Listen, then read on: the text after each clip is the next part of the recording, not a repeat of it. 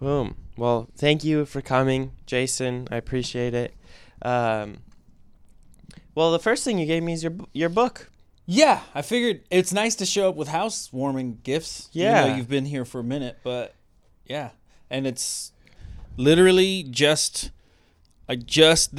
is one of the first 100 copies. I ordered them last week, and then I just launched on the 8th, which is my son's birthday, March 8th, because it's a psychologist's letters to his kids disguised as leadership. I figure I don't know how much money I'll leave him, but I could at least leave him this. Good advice and a good book. Yeah, a good book. My words. I want the words to haunt them. Is what you do, like, is this all really, really important for you and your kids' relationship? It's interesting. It didn't start out that way. It's really what I do as a psychologist, as a coach, whatever you want to call me, entrepreneur. More psychologist than coach than entrepreneur, but yeah, as I was writing it and going through it, I was like,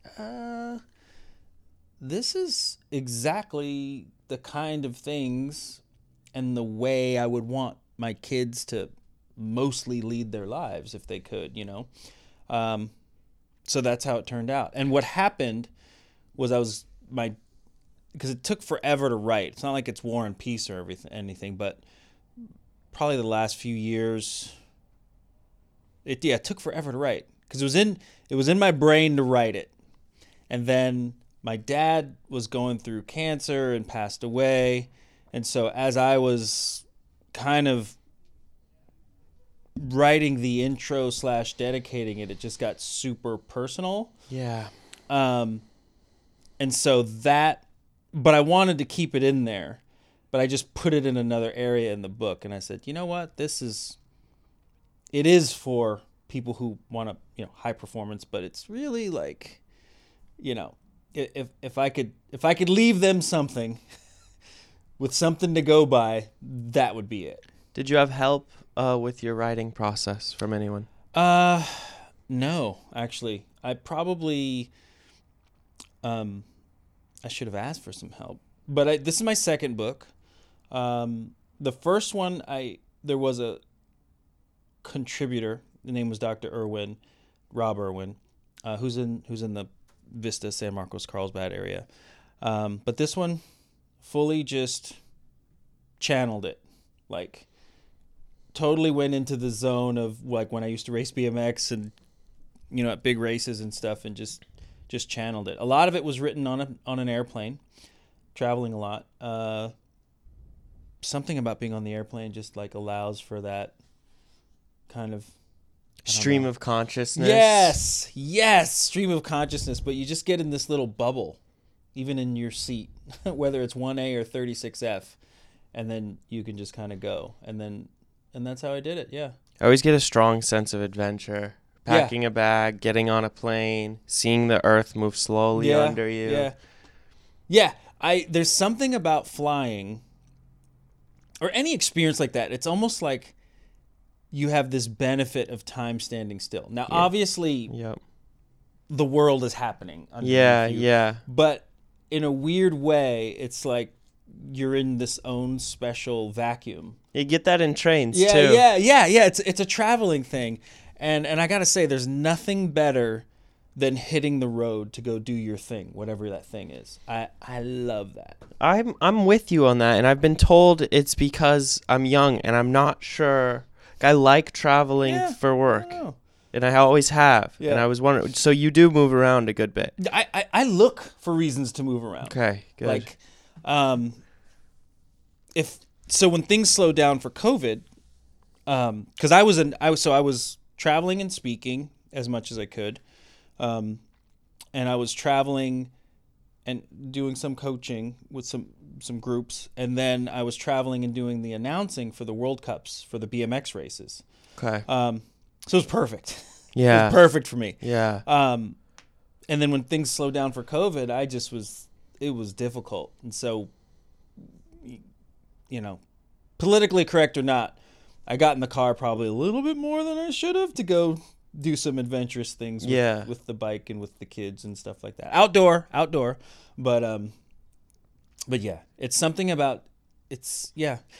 Well, anyways, I don't think it's because it's young. I think it's in your.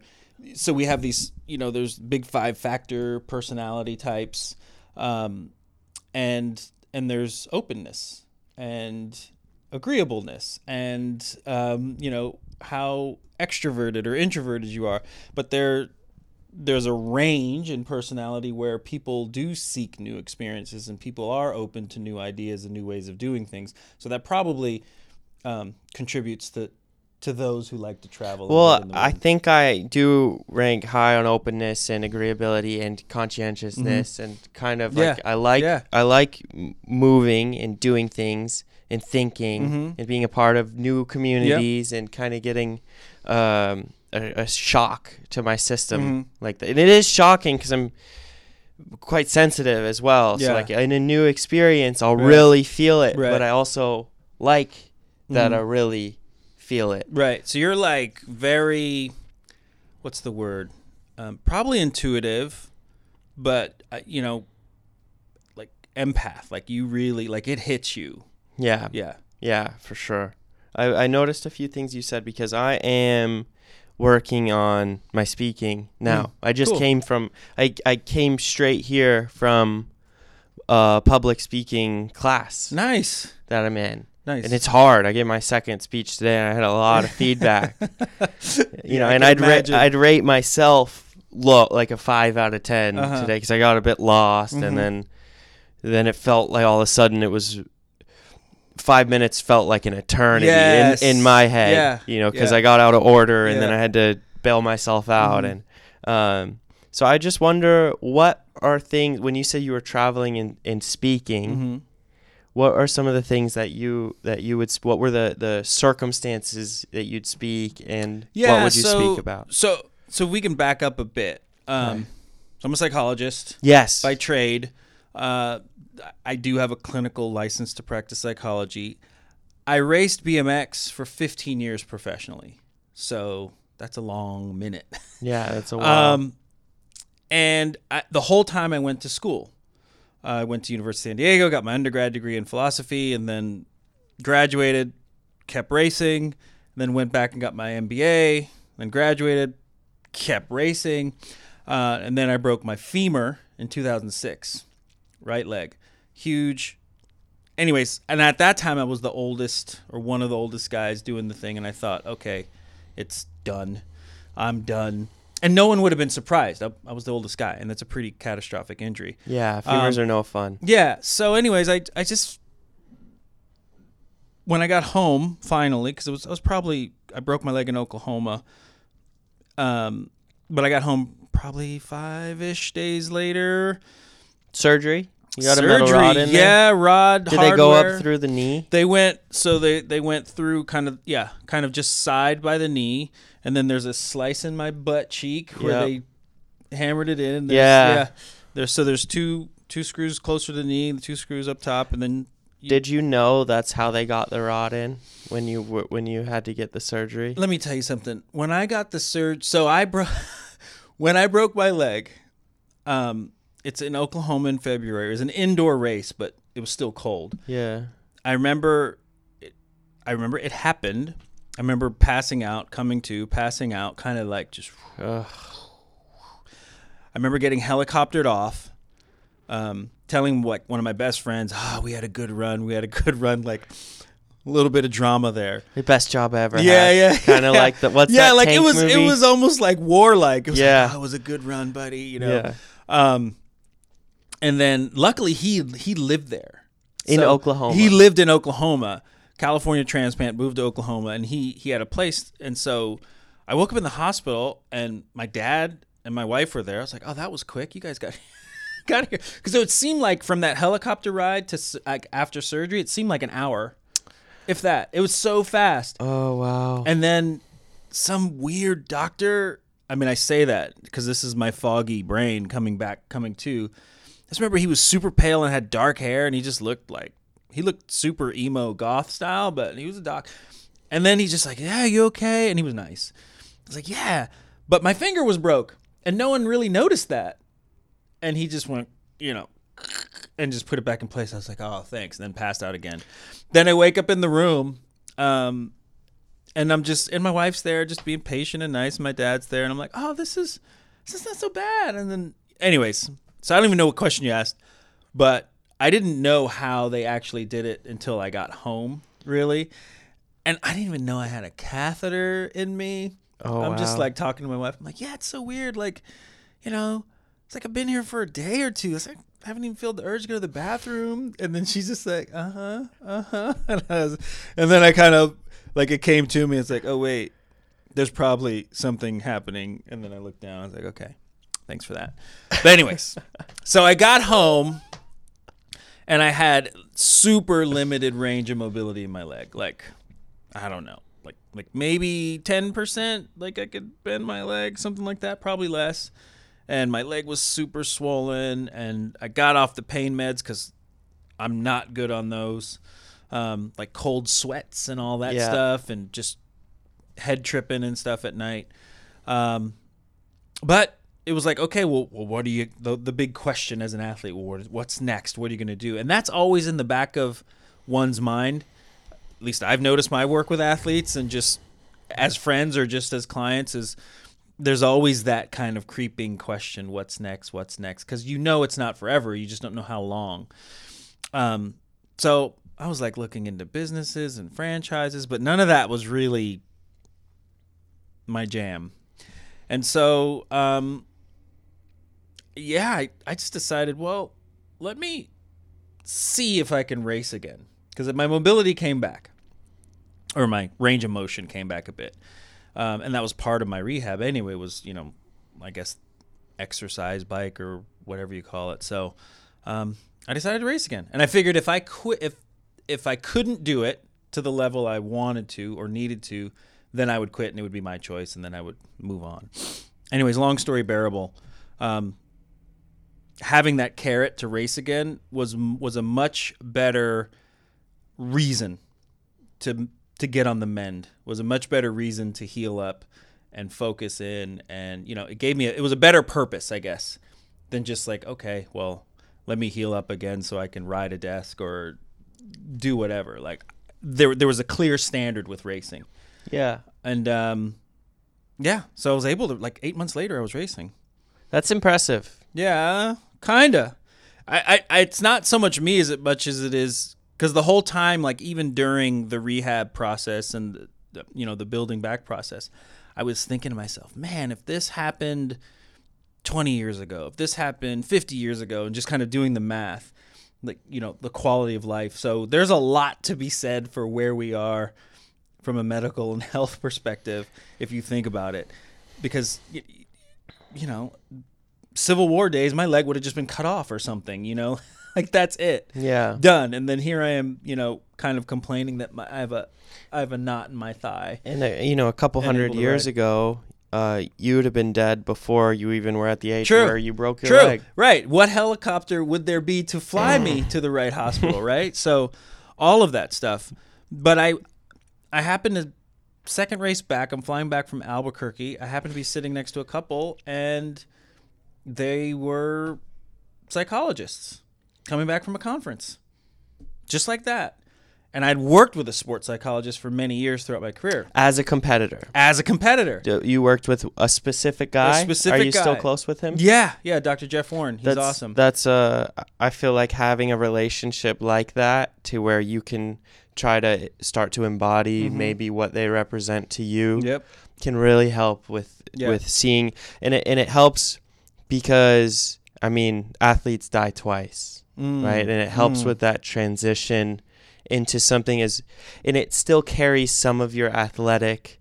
It's almost like you can live as an athlete well after you've moved on and you've let that go, because while you were an athlete, this is something that was really important to you and helped a lot.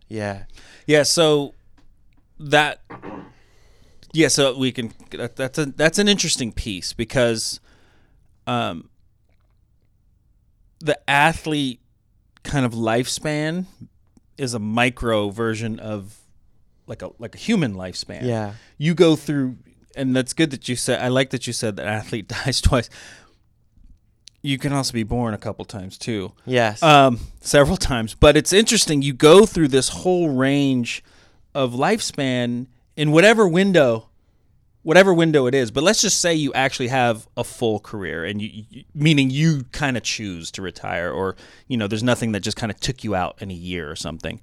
But yeah, you go from being the baby to the rookie, to the middle-aged whatever, to the grumpy old pro, to the I'm retired now, and maybe I'm helping the next generation. You kind of go through all of that.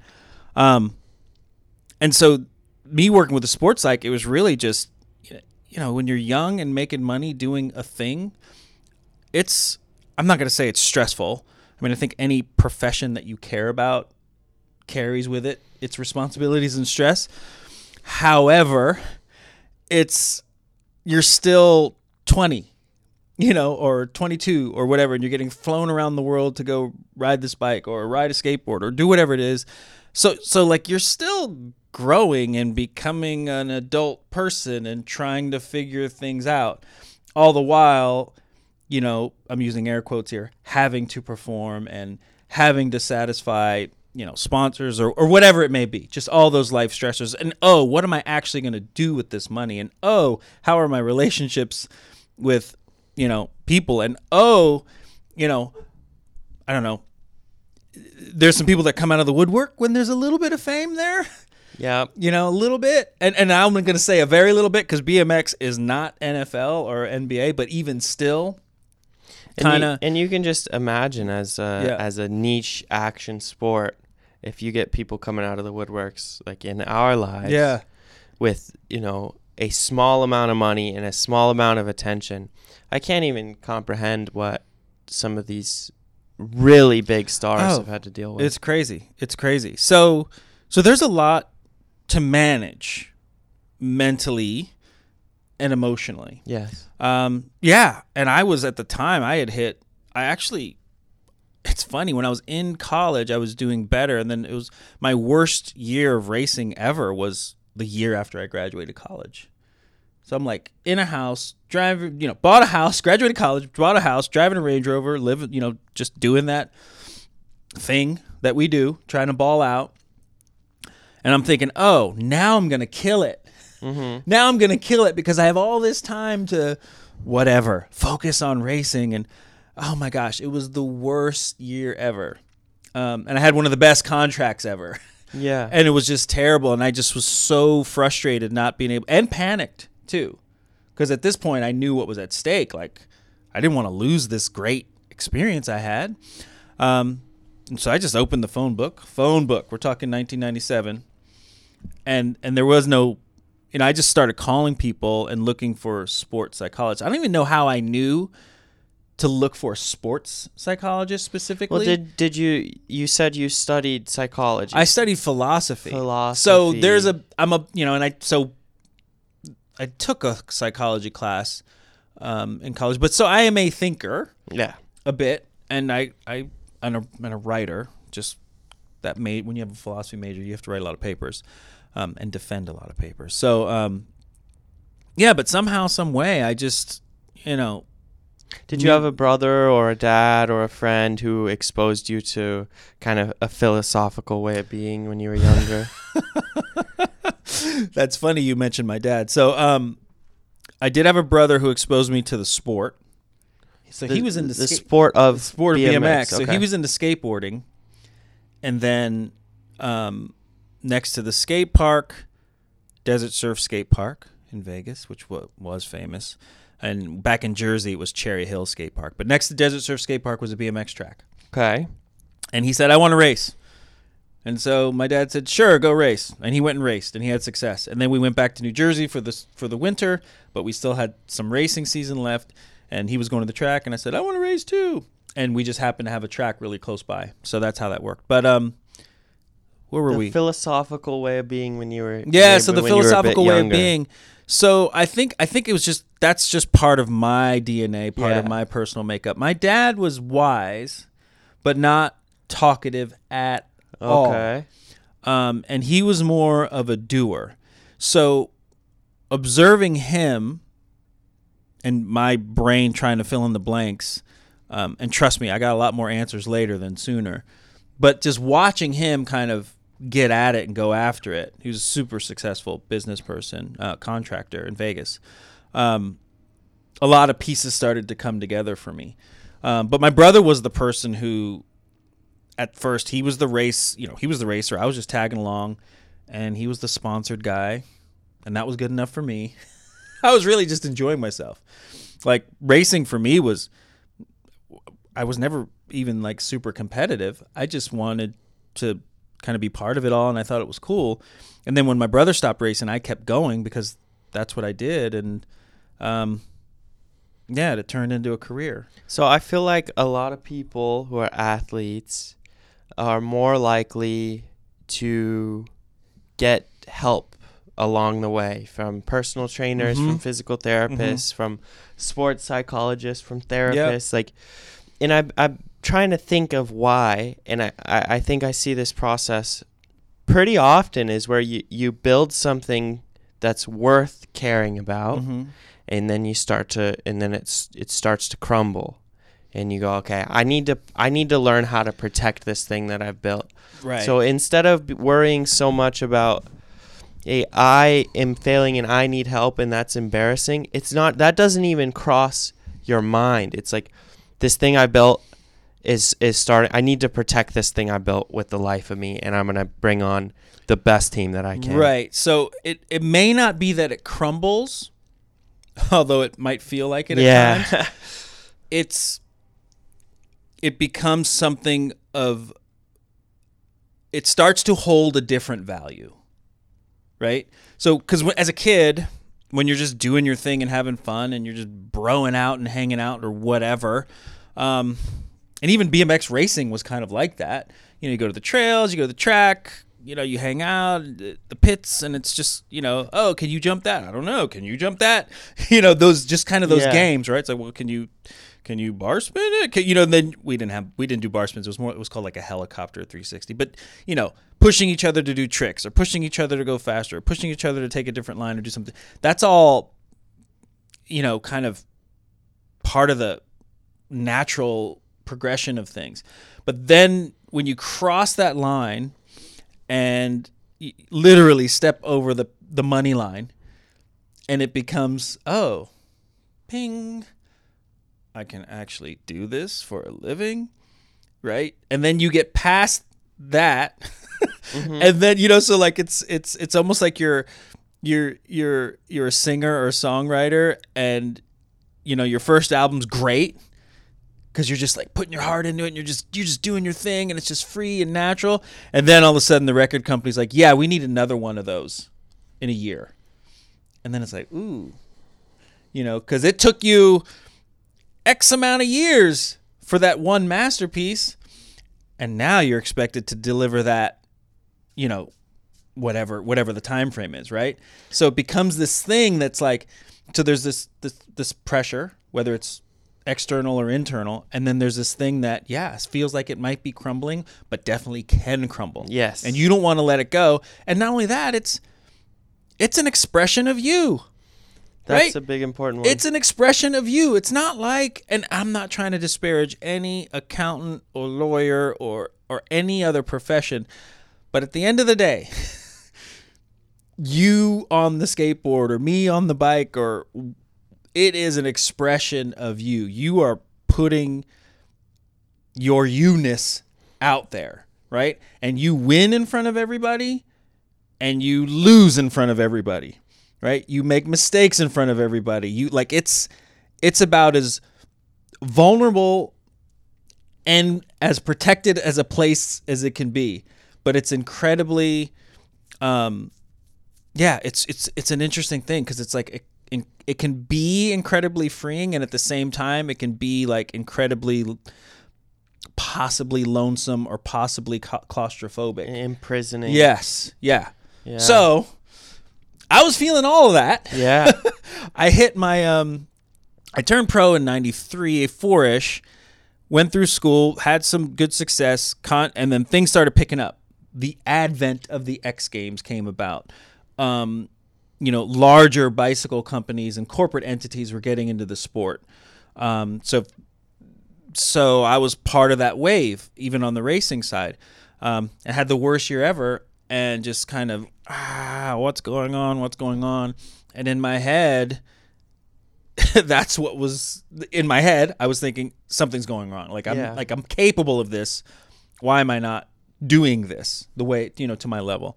And sure enough, I got super lucky in meeting Dr. Jeff Warren, who, we worked together off and on for, pretty much the rest of my career. Awesome. And so much longevity, but it also, not just from the specific sport stuff, whether it was learning breathing or learning meditation or learning visualization, but really kind of him helping me know how and when to put certain things on the shelf from my life, or take them off and examine that and get that stuff worked out so that I could be free to go do what I want. And a lot of it was changing my framework and my perspective on, using air quotes, what I thought I would have to be as a pro athlete. So sitting next to this couple who are psychologists and me, kind of. And now what? So that was 93. That was 90. So 97, I reached out to Dr. Warren. I was turned pro in 93, essentially. Yep. So now it's 2007. Okay. I broke my leg in 2006. Is it 2007? No, it's still 2006. So it's late because I broke my leg in February 2006. So it's late 2006, sitting on a plane next to a psychologist couple. I was staring down the barrel of This Is Over when I was at home, looking at businesses that did not interest me. And I just started asking him, I was like, okay, what does it take to be a psychologist? And what does it take to do this? And how much long, just school, and how does it work? And what kind of degree? Because I had went and got my master's degree, and that wasn't actually that hard. And so I just figured, okay, well, I have 2 years left on my contract with RO. And I just started thinking, actually, from a business sense, this is perfect for me. From a business sense, there's no product, there's no SKUs, there's no inventory. And then from a personal sense, it's like, oh, this is awesome. There is no action sport guy. There is no one like me. At least that's what I thought that at the time. But there is no one like me who's lived this life and can not only help you compete, but, help you get prepared for what's next, or teach you some of the things that I was able to learn and, implement for, the big what's next question. So that was the plan. I got off the plane, and that was like October-ish of 2007, maybe November. Yeah, September, October-ish. And I was in school that January. And I went as fast and as expeditiously as I could to obtain the doctorate and the clinical hours and all that stuff. Like boom, boom, boom. Because I'm thinking, okay, well, if I'm going to be a psychologist, I'm going to be as good as a psychologist as I am a racer. Like that was my standard. Like we got to get this done. I was no spring chicken. So graduated in 10. So doctored in 10, licensed in 11. And then on the plane to the Olympics in 12 with a couple athletes. So that was pretty cool. And then that turned into speaking, and then writing, and then, more coaching, I would call it, because I can do therapy. I'm a licensed clinical psychologist, so I'm able to do therapy. But most of my business is working with athletes, entrepreneurs, and executives, or getting in front of a crowd and, speaking or doing workshops. And just kind of letting that career take the shape that it just let it have a life of its own. Kind of follow the carrot on the stick whenever you find one. It's both. It's and, right? It's not or. It's, I think a lot of it. So I saw it. I didn't know exactly how, but I did see this. So I saw this vision, and I followed that vision. but the following part was like, okay, I thought we were going to go right, but I guess I'm going left right now because this isn't the way I expected it to be. But yeah, that was that's the story. So that's how it came to be. Well, I really like the example you put on the artist who has a big album and then needs another one a year later. And I feel like what the moral of that story is you're dealing with a lot of change in your own life, a lot of change in your career, money coming in, people coming out of the woodworks. Things are just evolving. And you have to evolve your craft along at the same time, but also you have to evolve so much internally and emotionally, and you're probably at a formative age in general. So I think once you live a little bit of that life, you realize that athletes especially, well, I won't say especially, but you see it a lot in athletes. I've seen it a lot in athletes that once you get hit with a wave of things you have to deal with, you have to be incredibly quick at processing and evolving and changing and applying and kind of on to the next. And once that starts to once you run into a block, it just becomes a big traffic jam, and then you got pressure on you, and then you have sponsors, and then you have your own dreams that you feel like are dying, and then you're unhappy, and then you went from this rising star to all of a sudden it's a catastrophic situation. Yeah. And I feel like once you have been through something like that and you get through it, it's like, yeah, I need so many people can learn from this process. Yeah, and because you mentioned something about athletes being the ones, I shouldn't say being the ones, but kind of not being strangers to reaching out for help. Because I think it's part of the, I don't want to say the ethos, but it's part of the thing. Even if you go back to even in traditional sports, there is a coach, good, bad, or indifferent. There is somebody saying run around the bases or hold the ball this way versus this way, whatever it might be.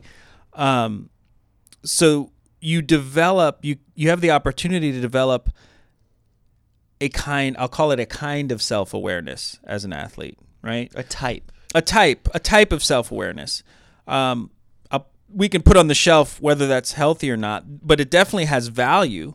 So you're, and if nothing else, you're just aware of how you're doing as a player, as a rider. You're getting feedback. Correct. You're learning from other people's mistakes. You see yourself doing better or not. You might have mentors. You might have someone that you can ask questions to. Hopefully someone stepped up and kicks you into place along the way when you're messing up. Yeah. And hopefully you hear them. I mean, those are really big character building things. Yeah, yeah. So it's part of the thing to kind of, I think, I shouldn't say it's part of the thing to reach out, but I think as you matriculate up and it does become, even college level, high level college players or, for money, pro, elite level, you have people all around you all the time. And you're this hub, and then there's all these different spokes, and you want to keep the right tension on the spokes to keep the wheel true so that we're rolling well. Anyways, but I think growing up as an athlete, it's kind of, I shouldn't say as an athlete, growing up in front of people, is a special experience that not many people get to have. I mean, I'm not saying people don't grow up in front of their family, but usually it's like their family, but if you think about, and they might even be low in the hierarchy of their own family. True, true. They kind of want more people to look at them, right? But imagine, Sheckler. I don't know him. Yeah. But he's been in the public sphere since, pint-sized little guy, right? And that's not normal. I'm not saying it's not healthy or healthy, but it's definitely not normal, right? Well, the same factors, and that's a special place to be. The same factors that constitute a healthy life are necessary and required if you are in the spotlight, but the magnifying glass is so much stronger, and the importance of the stability around you becomes a lot more important as well. So if you do get popular young and also your home life sucks, that's now two things where it's exacerbated. Yeah. It's you said magnifying glass. So right, it's one thing to have strained relationships in an unstable house. It's another thing to have strained relationships in an unstable house, and I just got handed a check for $300,000 and $100,000, and everyone knows it. Like that's gnarly. That's not, And then being the 18-year-old or 20-year-old who might feel a kind of way, shame or guilt or obligation, right? And I'm not saying. There's no blame. There's no judgment there, but those would just be natural things that anyone would feel who gets a check that big or an opportunity that big.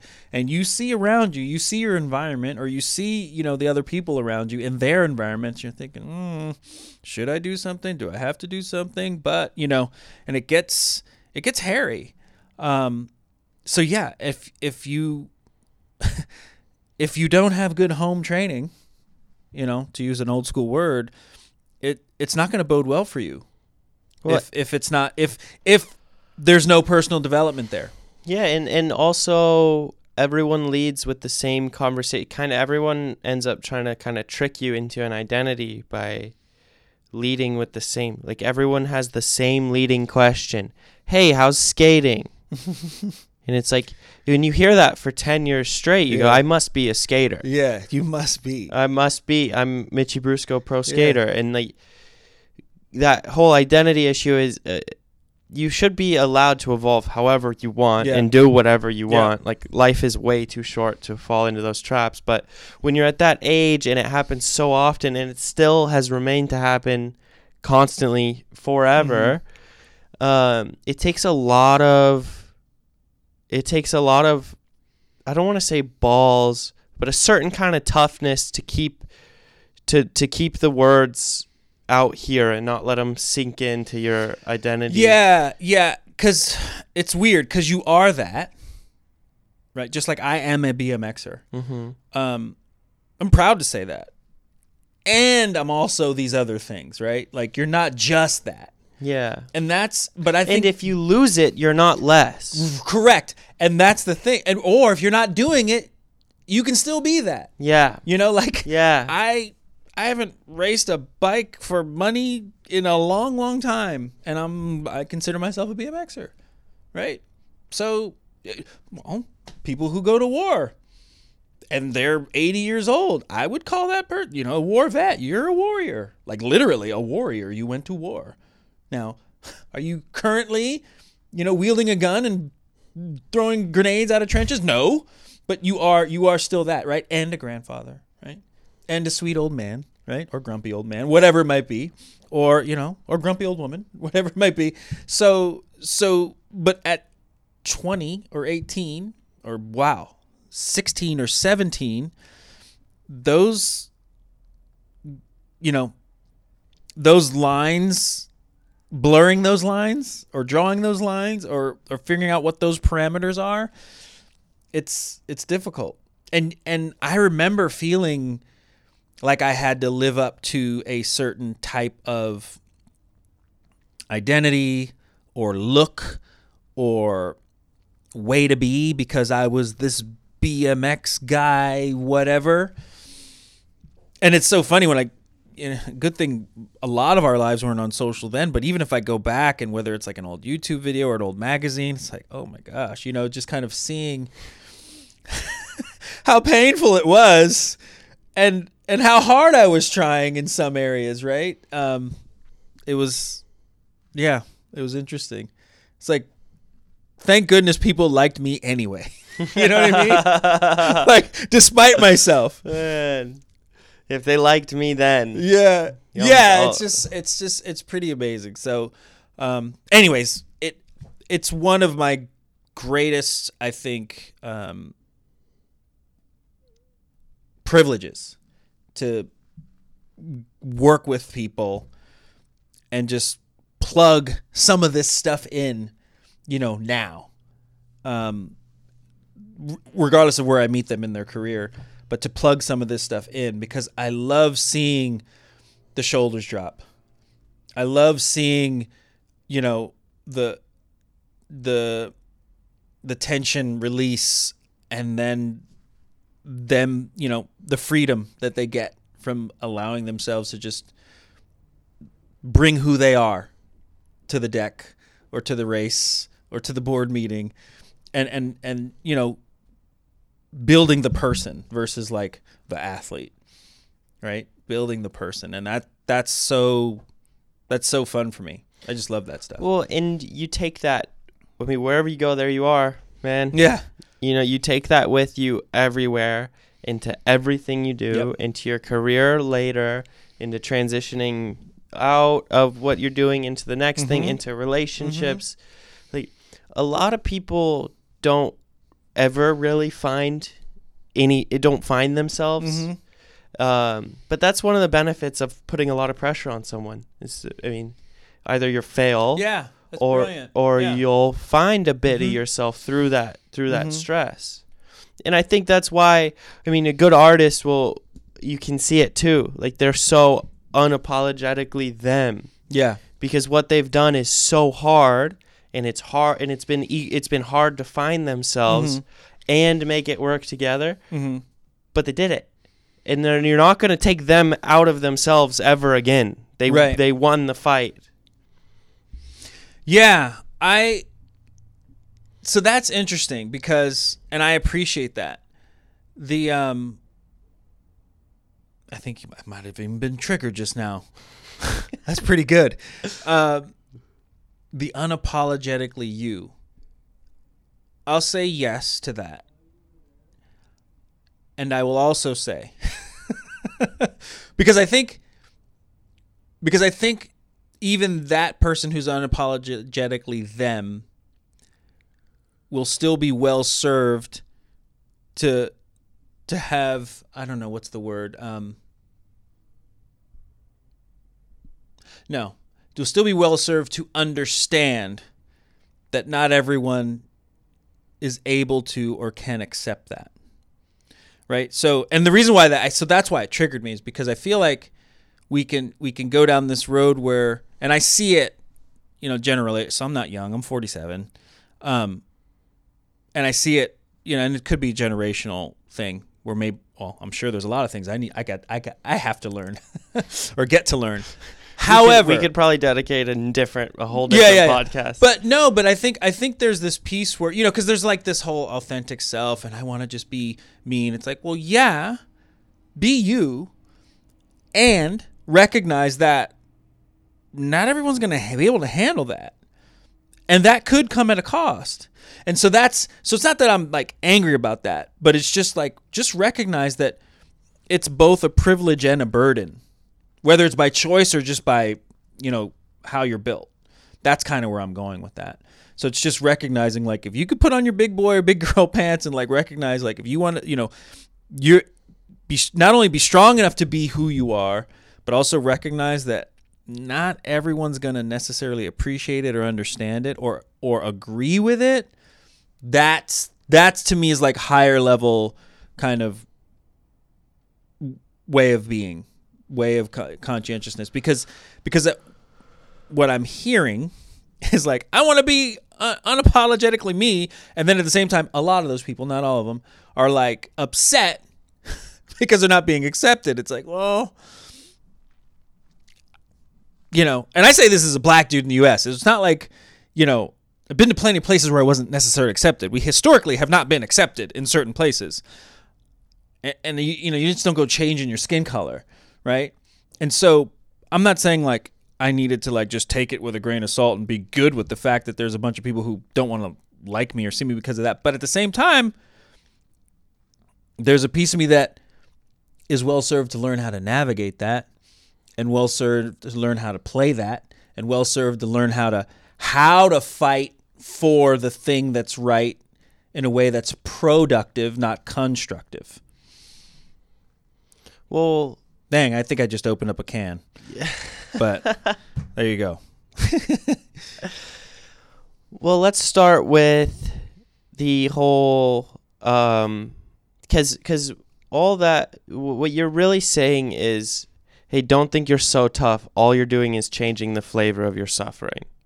If you go from, I am not who I am, so I'm suffering, to now people don't like me and I'm suffering. It's like, congrats, you changed your shirt. Right. You know? Right, that's brilliant. Okay, I haven't heard it that way, but I see that. Yeah. It's really, it's like two sides of the same coin, in the sense of, like, yes, you can hide in your evolution, but the change really wasn't made. And freeing parts of you come with acceptance. You know, if you really start to free some of those parts and you're like, whoa, I'm genuinely, I found a new genuine interest.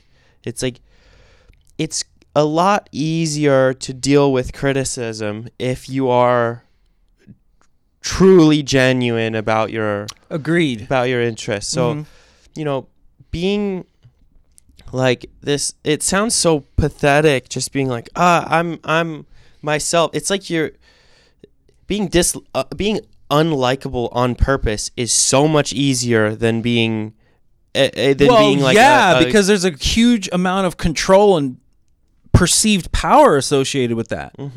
For a moment, you feel powerful for one moment, and then no one responds. But what happens is there is a response, right? So neurologically, behaviorally, you are getting a response. You are getting a reaction from outside, right, to that. And that reaffirms that, you know, that behavior. So in a weird way, I call it, it's funny, I write about it too. It's called secondary gain, where we actually get something out of our suffering. We get something out of our pain, where it's like, oh, well, I've tried everything, and I just can't seem to solve whatever, pick your problem there is, or pick your, issue there is. It's like, well, you might have tried everything, but have you tried, not necessarily being the victim? Have you tried not necessarily, looking for reasons why they may not like or accept? Have you tried, not looking at it from your vantage point, but someone else's vantage point?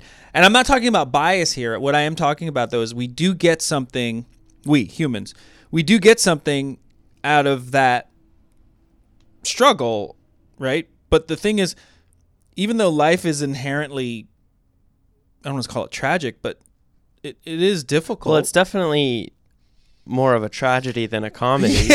Yeah. But so even though, and you get something out of that, you can get strength and resilience and grit and all that stuff, right? And also value for when you do win, and value for when it is a sunny sky versus rainy, and all this, appreciation, right? I think we manufacture a lot of struggle too. Yeah, that's fair. Because I've worked with some athletes where it was difficult for them to and I even see it with my son, like, and he's not even much of a competitor. He's athletic, but to where it's really hard for some people to, so say if you and I are competing, it's hard for me to shake your hand if you beat me, like fair and square. I've seen that. Yeah. It's like, wow, and part of that's like personality makeup, but the other piece is like, I've seen athletes have to make the other person the enemy. Like fabricate some kind of thing in their brain as to why you're bad and I'm good and I gotta win and I gotta beat you, right? And it might work actually in the moment. Yeah. But it's not sustainable for a lifetime. But what I'm seeing is if you just pay attention to the news or Facebook or any, like there's so much like us, them, us, them, us, them, and it's just not, it's counterproductive because we're really beating ourselves up, right? We're beating ourselves up by creating all this struggle. I don't say creating. Yeah, by creating all this struggle and anguish when we can go to work on the stuff that's actually holding us back, right? And it might be work stuff, or it might be like personal stuff or health stuff, So can we, the hard part is objectively looking at yourself and saying, okay, these are the things that, will probably help me do better in life. And these are the things that probably won't. Let me stay away from those and go towards those others. But it's super hard to do, right? Well, let's talk about suffering, whether manufactured or not, and why you work so hard, right? Because I think that suffering and work ethic have an interesting relationship. Yeah. Not only is your suffering inspiring, also like it inspires you to get out of whatever situation you're in if you are in a bad place. But also the hard work itself can be defined as suffering, as a sacrifice. You're sacrificing your body, you're dealing with physical pain, uncomfortable things. So you learn that suffering gives you so much. You can learn. And what I'm finding, or what I see, is there's a lot of people who identify with the suffering. So that's where things get confusing, because when you're let's say you're unhappy as a child and you work incredibly hard, the hard work itself is suffering, and now you've escaped and you've won. It can be really scary to not have a proper source of suffering anymore, because that has given you all that you know. Yeah. So it's like, what fuel do I burn now? And it's like, okay, well, I'll just make my internal homeostasis as clusterfucked as possible so I can suffer just like I always did. Right. Because that is the only, that is how I manifest. So, you got it. So when you're getting your clinical hours and you're working with kids especially, one of the big things is avoid the power struggle. Avoid the power struggle. What does that mean? Avoid the power struggle. So with kids, the power struggle is like, basically it's yes you did, no you didn't. Yes you did, no you didn't. That's the power struggle. Okay. I mean, to oversimplify. Yeah. In treatment, it's a bit different. And when you're working with kids in a school system, that's a whole thing. But if you can avoid the power struggle, so for instance, I did a talk at a school for the staff, and one of the teachers asked, "Well, what solely for the staff?" For the staff, and it was awesome. The school had a day of wellness, and I came in as the keynote and delivered some more, better, happier. Hell yeah. It was awesome. But the teacher asked, "What do you do when you have a kid, 13?" And I think you remember what it's like to be 13. I kind of do, and I have one, so it's a squirrely age. And they tell you they're only there because they have to be. Right? And that was the first thing that came to mind, was avoid the power struggle. It's like, well, that sucks, doesn't it? It's like why are you going to try to convince that kid anything other than the fact that he's actually right factually? Yeah, one, and two is he's got a point. While you would want him to be there, I mean, think about it. What control does he have? He's got a parent probably telling him what to do. He's got you telling him what to do. He's got the law telling him what to do. I was like, it's probably just, I don't know if it's true or not, but one, it's a way for him to flex. And two, I said, so maybe the conversation isn't, oh no, it's great and here's the reasons why. Maybe the conversation is, yeah, I remember not liking going to school sometimes too. What can we do to make today just a little better than yesterday? It's a much different conversation. Much different conversation. But we don't do that with ourselves. We don't do that with ourselves. We're power struggling with ourselves. So when you talk about, or when you bring up suffering, and I'm going to find that thing to suffer with, or once I'm starting to edge out of this, once I'm winning this game, whatever that is, because dare I say, even getting into like self-sabotage. Like, what will life be like if my problems are actually solved? Fucking terrible. Yo, that's scary. Yeah. It's not terrible, but it's definitely scary. But yes. You can go there easily. Correct. Yeah. Correct, right? So it's like, oh man, I don't like this, but this is all I know. Right? So it's super scary to be on this other side. And in a weird way, it's kind of safe to have those problems because you always have a reason as to why the thing is never working out. Like the devil, Yeah, it's like, well, yeah, I did everything, but, it's like you could have checked your chain before the race, but you kind of knew that it would relieve some pressure if it did break, right? If you had something to blame it on. And this is we're basically voicing the subconscious right now. This is not conversations that because if you're actually having these conversations, you're gonna probably get through it. You'll probably, correct. So exactly. Which is why I have a job. Yeah. So this is a lot of this. What we're trying to kind of voice is almost like a character that lives inside of us, saying, "Well, solving all my problems would make my life worse because then I have to change." It's like, no, you're not going to say that to yourself, right, if you're trying to stay safe in the problems that you know and recognize. I know that from personal experience. I know accomplishing goals is incredibly difficult, not solely because things are hard to do, which they are, and the sacrifice it takes to actually accomplish something, but emotionally, physically, and mentally, you get transported into, you go from the end of a process and you teleport into being an infant again. Yes. And you're kind of forced. You're the into dumb a kid again. Yeah. Yeah. And I bet you might even feel this, because I feel it when I'm riding, and I think there's a bit of mastery that I have with riding, and I think you have a bit of mastery with skateboarding. But I notice when I'm tired, I resort back to like all those bad habits that I worked and trained my way through. Boom. And if I'm tired enough, I'm hitting the turns with the wrong foot forward.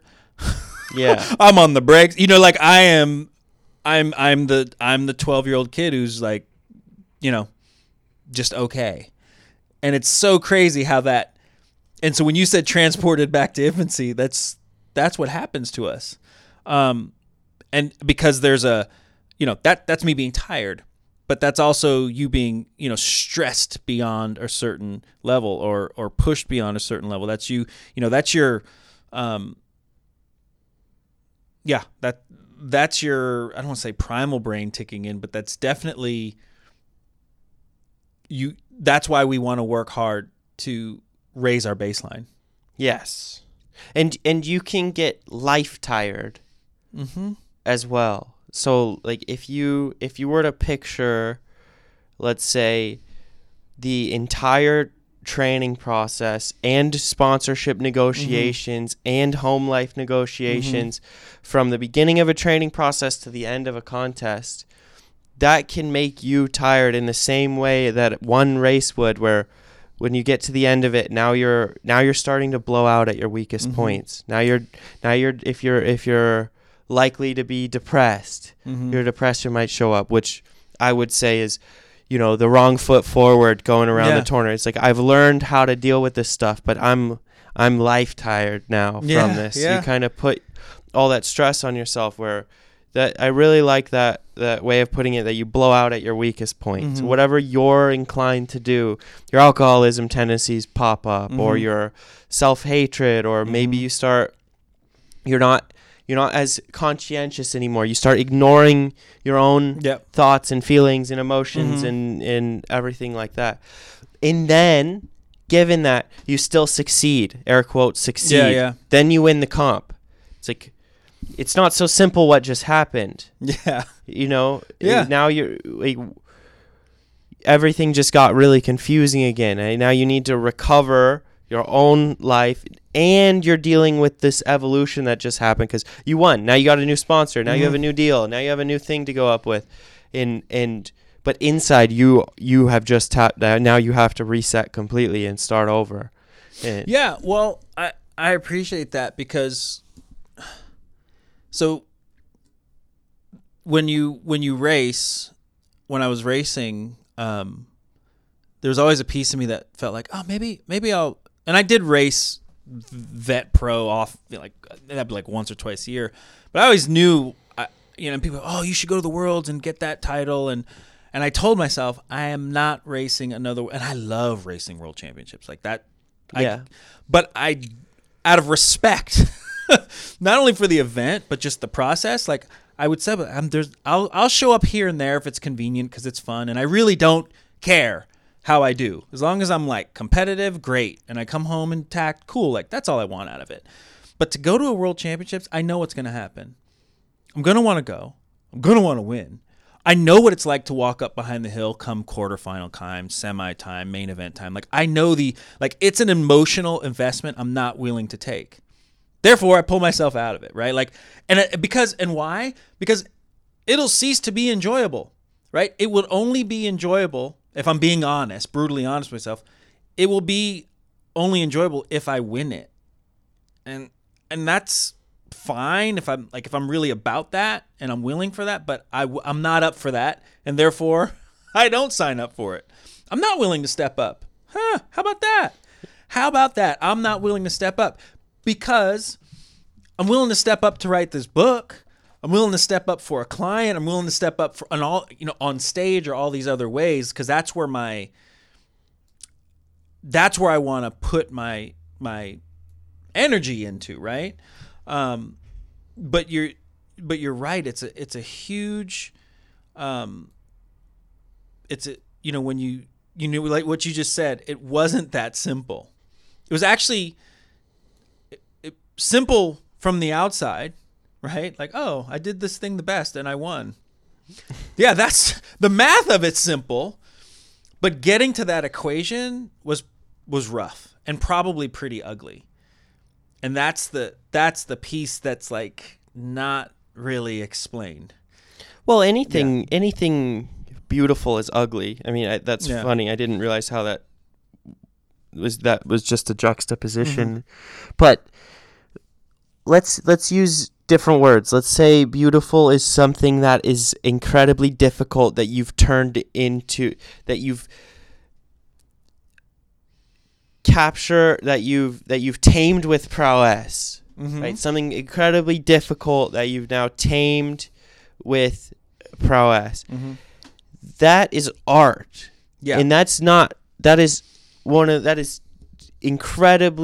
hard enough to do that it will change your life by doing it. Mm-hmm.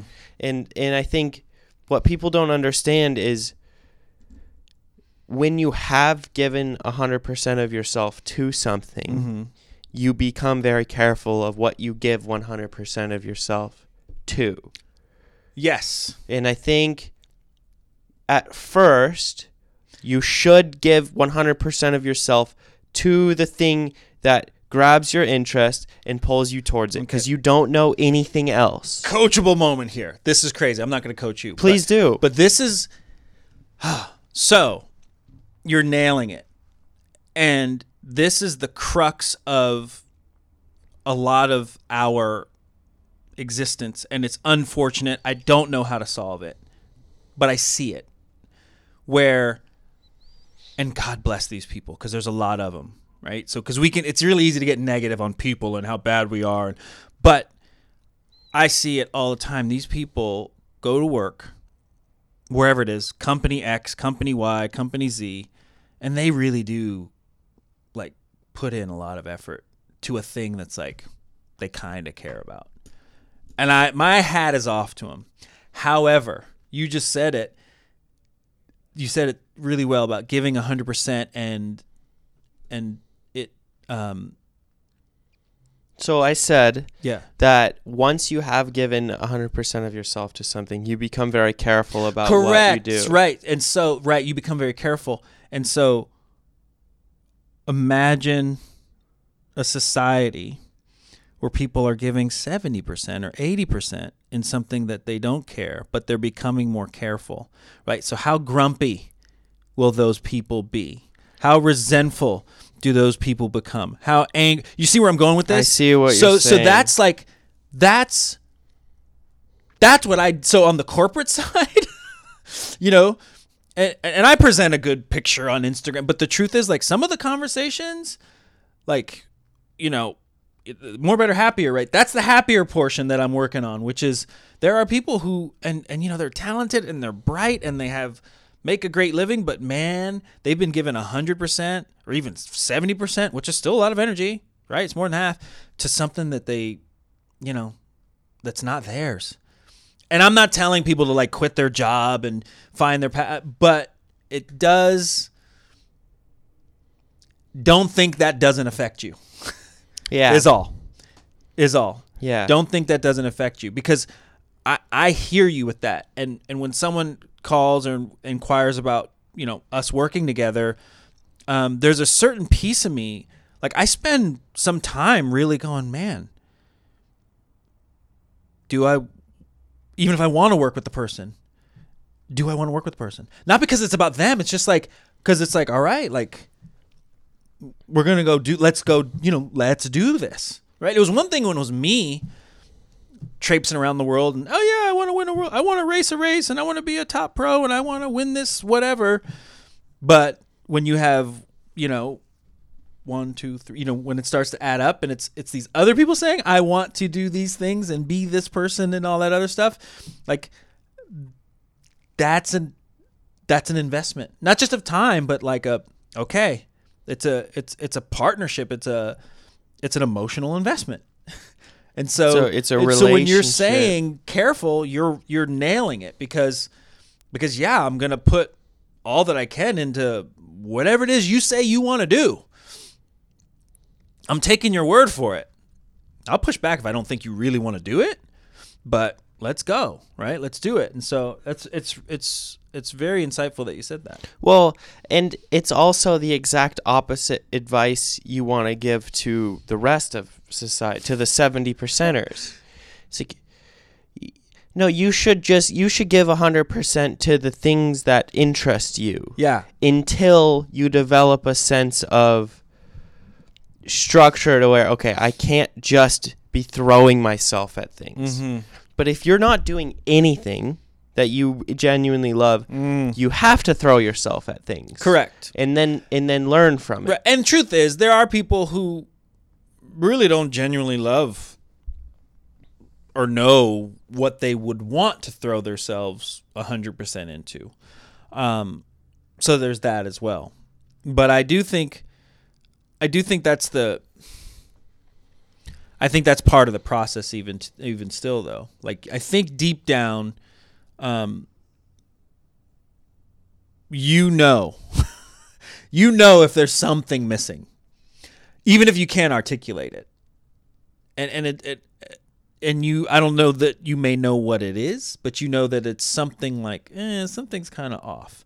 Not that you're like unhappy and things aren't going well, but something might be missing, right? Like, your cup isn't full, right? So, and by the way, I know plenty of badasses that do hold what we would consider somewhat of a boring whatever job, or just, you know, call it benign. And they love the hell out of their life, right? Because they've thrown themselves into possibly their church, or they've thrown themselves possibly into coaching the whatever team, or, you know what I mean? Like, there's this other thing that kind of fills them up. Or really, they just love accountancy and spreadsheets, and that's allowed, right? Yeah. So it's not to say like, oh, you need to work your passion and all this other stuff. Like, my head's not in the clouds on this, but I do think that getting in the habit and being brave enough to not beat yourself up, but to really be honest with yourself about kind of where you are and what is or isn't going on for you is something that I think, well, I'll say this. I think it's a conversation people are ready to have. Yeah. I think it's a conversation people are ready to have, especially after COVID or during COVID, however you want to look at it, because it exposed a lot of things, right? It exposed, well, if you're in business, it exposed some holes in your business. It's like, man, I used to depend on people walking in off the street. I kind of can't do that now, right? Or I used to depend on certain packaging or certain shipping or whatever, So it exposed a lot of things. Or maybe it exposed your own health. Or it exposed your own family dynamics because you've been in the house together and you're like, my wife's getting on my nerves. Yeah, day 2 of quarantine. Or my kids are actually, blah, blah, blah. What I fill in the blank, right? So this has exposed a lot of things, but it's forced everyone to ask some real questions, I think, internally. Outside of the memes and outside of the masks and outside of all the politics of it, it's still forced people to ask some real questions. And we've been forced, whether we like it or not, to live a bit differently, whether you were working from home or not, or whether so from that standpoint, I hope that there's room for more conversations like this, and so that people can really get at that and get at what drives them. Well, let's talk about change. Yeah. And a bit of what that process looks like and feels like. Because, a lot of people who try to do good things in the world realize that they basically are just trying their best to facilitate change. Mm-hmm. In people and themselves and conversations and things like that. And what's a really hard thing to explain to people is, I can be really excited for someone else to make a change that long term will be really beneficial for everyone. But then I also have to, this is just hypothetical. Yeah. Then I also have to tell them that they have to be prepared to lose everything that they know and love along the way. Like, if you're going to make a real change in your life, you're going to lose the person you are to find a new one. Like, you have to create this. There's this place where you're creating space for new things to come. It's allowing you to become you. Yeah, but that's, I remember where for, maybe 12, 14 months, the only thing that I could rack in my brain is that change is loss. There was no difference. And I knew that. I knew how much I wanted to change, and I wasn't prepared to lose that much. And I went with it. I still did it. Yeah. And I was like, I just kept finding more things that I knew I had to shed.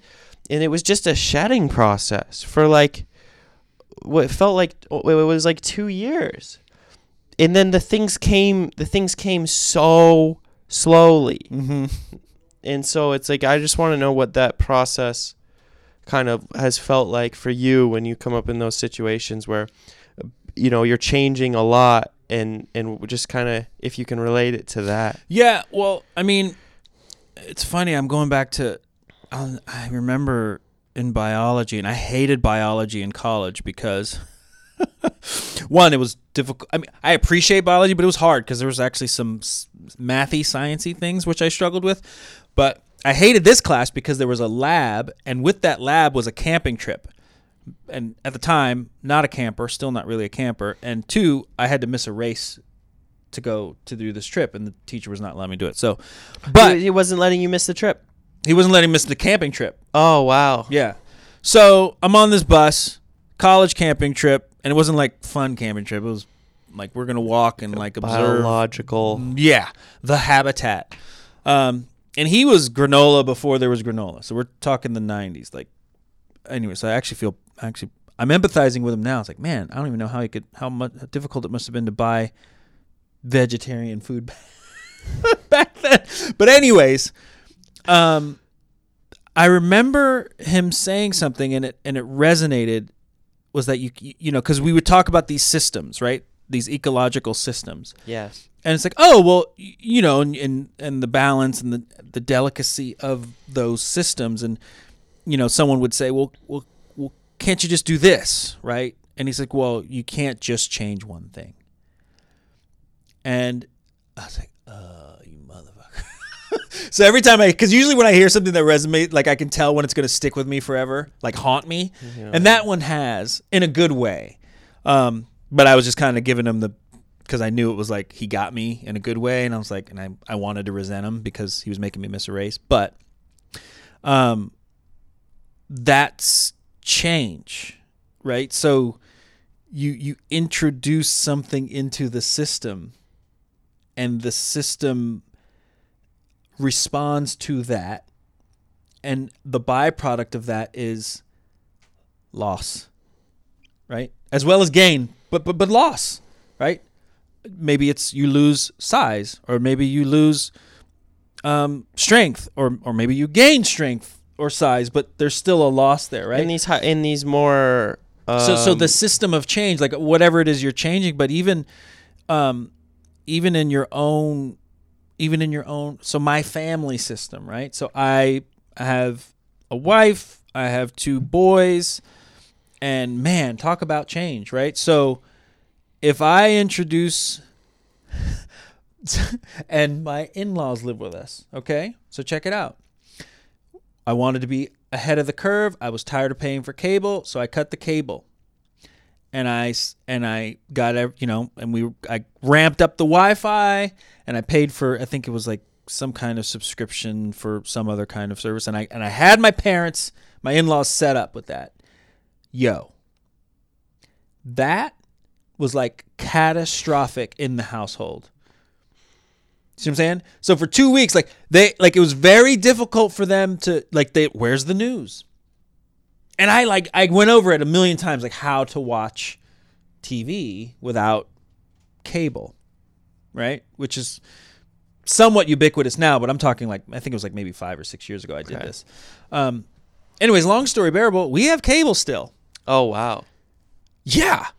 Because, so that change was, because there's a loss, and the loss could be minute, which is a habit, right? I'm used to turning on channel 3, right? And it's just, but that interruption into their, and they're smart, capable people, and they're awesome, by the way. But that interruption into their programming, so to speak, literally and figuratively, caused a major ripple, right? So they're dealing with that, right? And because they're nice people, they're not wanting to, the further it goes, the more they're not wanting to ask for help. And then they're going to my wife, and then she's feeling more stress, right? And then my kids they were kind of fine with it. They didn't notice it as much. But, if there's tension between me and my wife, then my kids are definitely like, dude, what's going on with you? So all because of cutting the cord. You see what I'm saying? And that's a benign change. That's who cares about that change? But that's an example of, what you're saying. Change is that, right? And can you shed the was for the what could be? Well, it could never be if you don't shed the was. Yeah. And you start to mess with your little baby ecosystem that's a part of a bigger ecosystem. And so when you're working with a client and that they're really trying to get a hold of some certain things, like let's say they want to change their fuel that they're burning as far as motivation goes. They want to change that from suffering, and they want to get motivated by something better.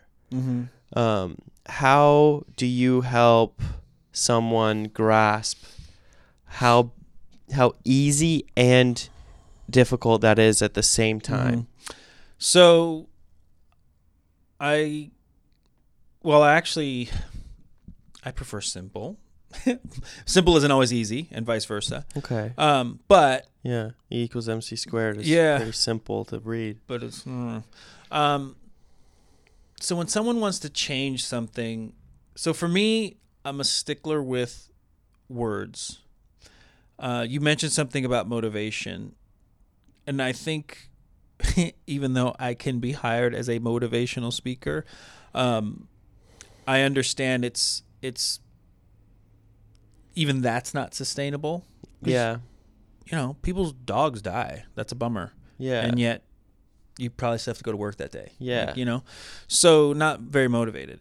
So what I want to help when I talked about building the person, to me, it's like building the belief, building the sure-footedness in their, I don't know, like reconstituting themselves into a super formidable entity. And giving them some legs to stand on. Right. And I mean like some freaking, I can squat a house legs. Yeah. Like when I step, that kind of thing. Right? Because that's how I want you to show up for the Olympics. Yeah. It's like, dude, Mitchie just showed up. Holy shit. That's like, yeah, did you see? He stepped over there. I felt it. Like that kind of thing. Right? Probably like when Tony shows up. It's like, he's here. I saw him at the airport, and that's literally what happened. Everyone's like, that kind of thing. I don't know him, but my point is, so that begins with words. That begins with perspective. That begins with changing some rules we have about things. And maybe not yourself, but I'm sure of some athletes who, oddly enough, even in action sports, get very rigid about how things are supposed to be so that they can do the thing that they want to do. And we get very rigid about that. And don't get me wrong, fundamentals are great. And don't get me wrong, planning's great and goal setting's great. And you still don't control life.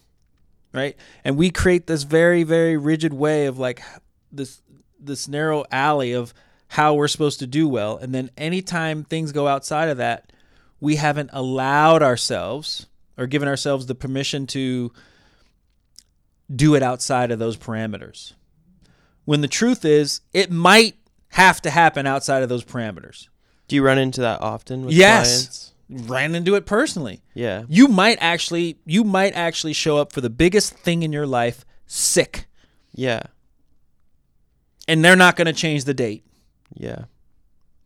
And I know you prepared to be healthy. But guess what? So the question is,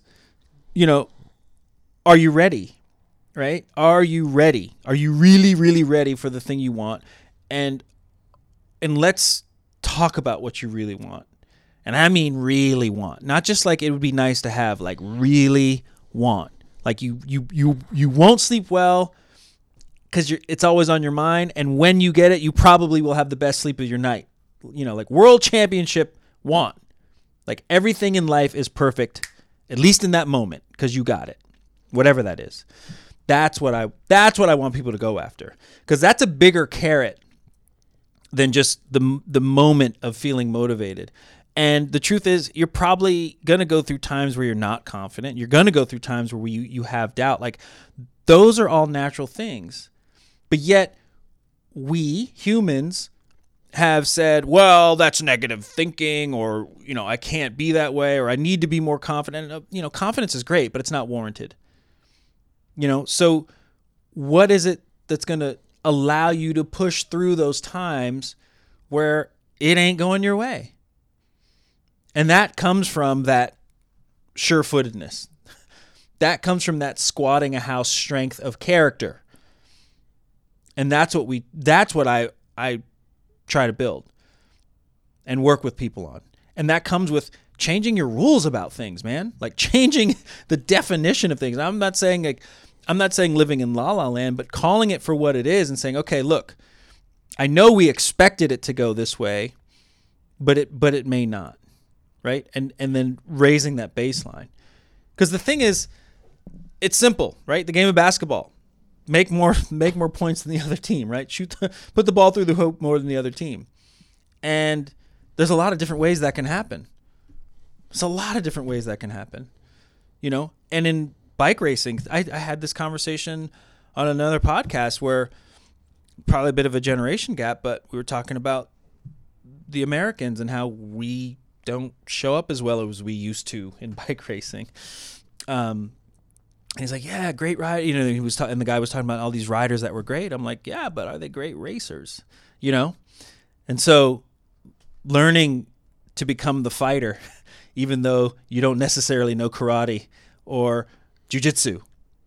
Like learning that you can go beyond even what you thought. And all of that is all about tapping into you, right? Understanding your personality traits, understanding your strengths, playing to those things. Where can I develop as a person? Where can I compensate for areas that I'm just not that good at, right? I love being married. I love it. It's work. And at the same time, it's like, man, like if I had not gotten married, I'm pretty certain my growth would have stunted at 27. And also too, if I was raising these kids by myself, I'm pretty sure like they would be getting, they'd get a guy who's trying pretty hard, but they definitely would not be getting as rich as an experience as they were. And also too, they wouldn't have someone who can help them with their mathy stuff. And they also wouldn't, so there's this division of labor, right? In a system, but as a person, right? If you know these things about yourself and you can address them accordingly, then it's a matter of being productive, right? Then it's a matter of like, okay. And by the way, we're being productive not for busy sake. We're being productive because we're working towards something that we think or that is fulfilling, right? And that's the deal. And the crazy part is, not so much with athletes, but with a lot of other people, they haven't even given themselves the permission to go after the thing that's fulfilling.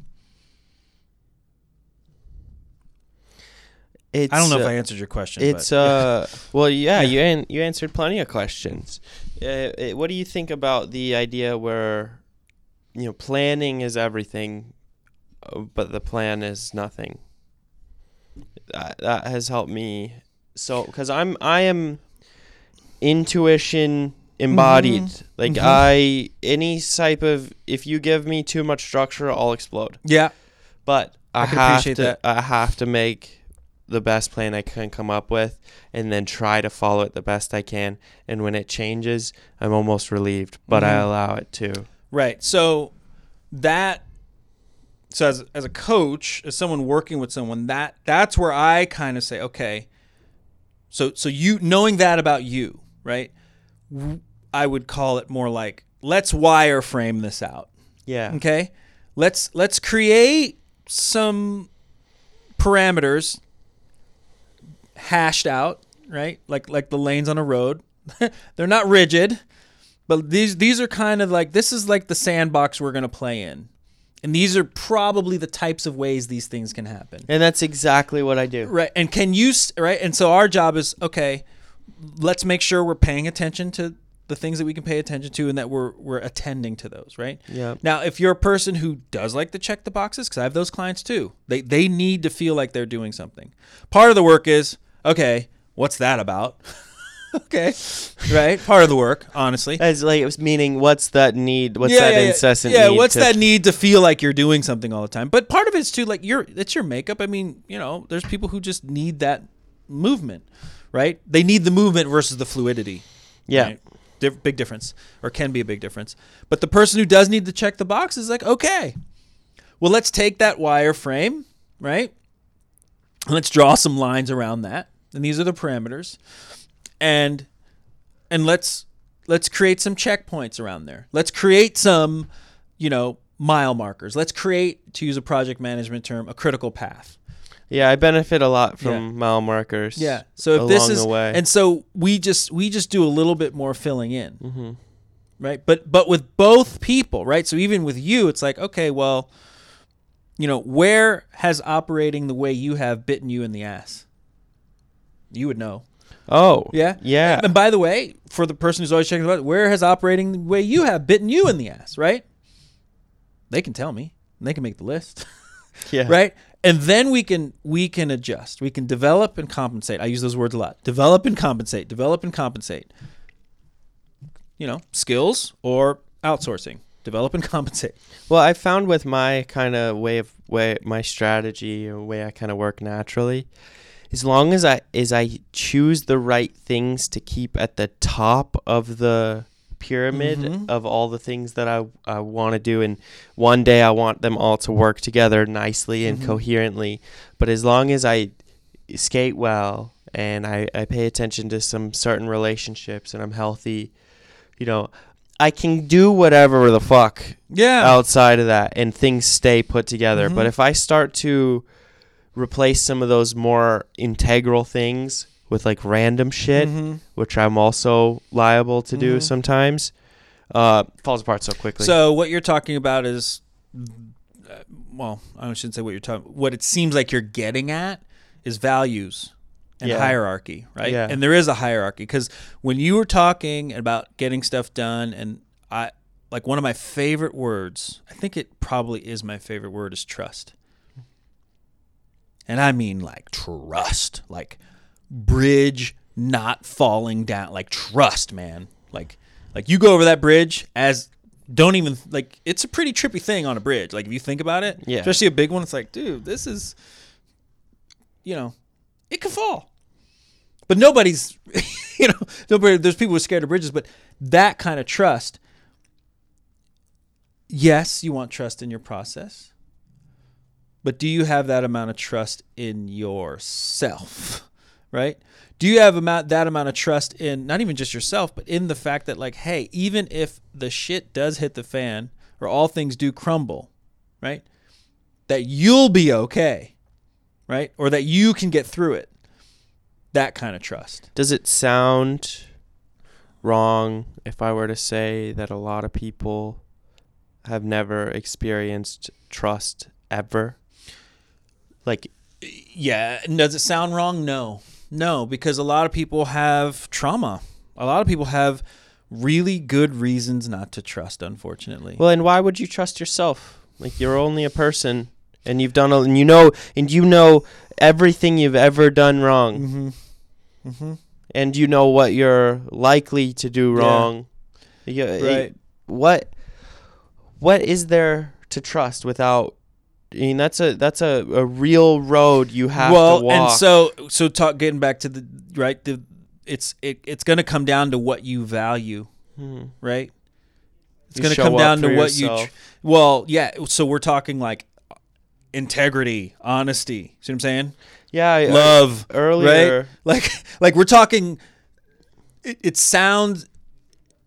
Hopefully, I'm taking these concepts and making them more concrete, because now it's like, oh yeah, right? It's not just like a word, trust. Honesty is not just a word. There's integrity. It's like, yeah, I'm going to write a book one day. Here it is, And by the way, no one cares if I wrote that or not, if I said it or not, but I did, right? I wanted to live up to that standard. And that's the thing. Of course, are there mistakes in here? Probably. Like, certainly. Right? And I even trust, even with that, I'll still be okay. And it's mostly serving the good versus the bad. You see what I'm saying? Well, because those value hierarchies are in place. It's like, and so what happens with people who really can't trust or don't, I'd want to take a look at like what their big value hierarchy is, what it is that they really, what their North Star is, like what's driving them, because that's scary to me, right? It's scary to think about your own North Star, or that that's scary that they don't trust, right? Not even themselves, right? And I'm not saying be stupid and walk around naive and just give people money and naive isn't. You can't trust. Right, I don't want you to, naive. but I don't want you to. I don't want people to confuse that. Yeah, because I think. I mean, trust is knowing what you're exposed to and doing it anyways. Mm-hmm. I mean, it's right up there with courage, isn't it? Yeah. Well, they're like kissing cousins. Yeah. Yeah. Yeah. Not to get too Alabama. Yeah. Well, but that's the thing. You know what's at stake, and you go into. Well, I brought up war, right? The warrior. I mean, there's a lot of trust there. And the military, to its credit, does a lot of good at instilling that. Trust in a system, trust in a chain of command, trust in your equipment, trust in the training, trust in your because without that, you will die. Yeah.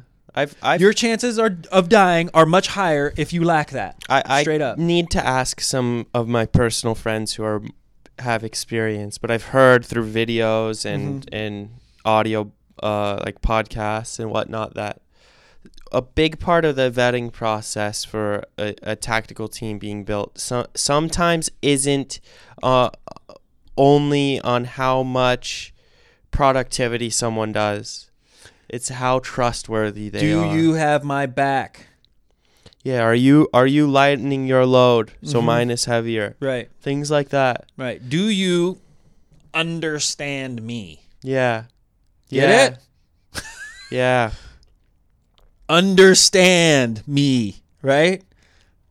And that's the thing. So, you talked about my dad and he didn't have a bunch of words. But the connection was that I intuited that he did understand. I felt that. I experienced it. I literally stood on his shoulders as a young man, adult. And so I know what that's like. I know what that strength is like.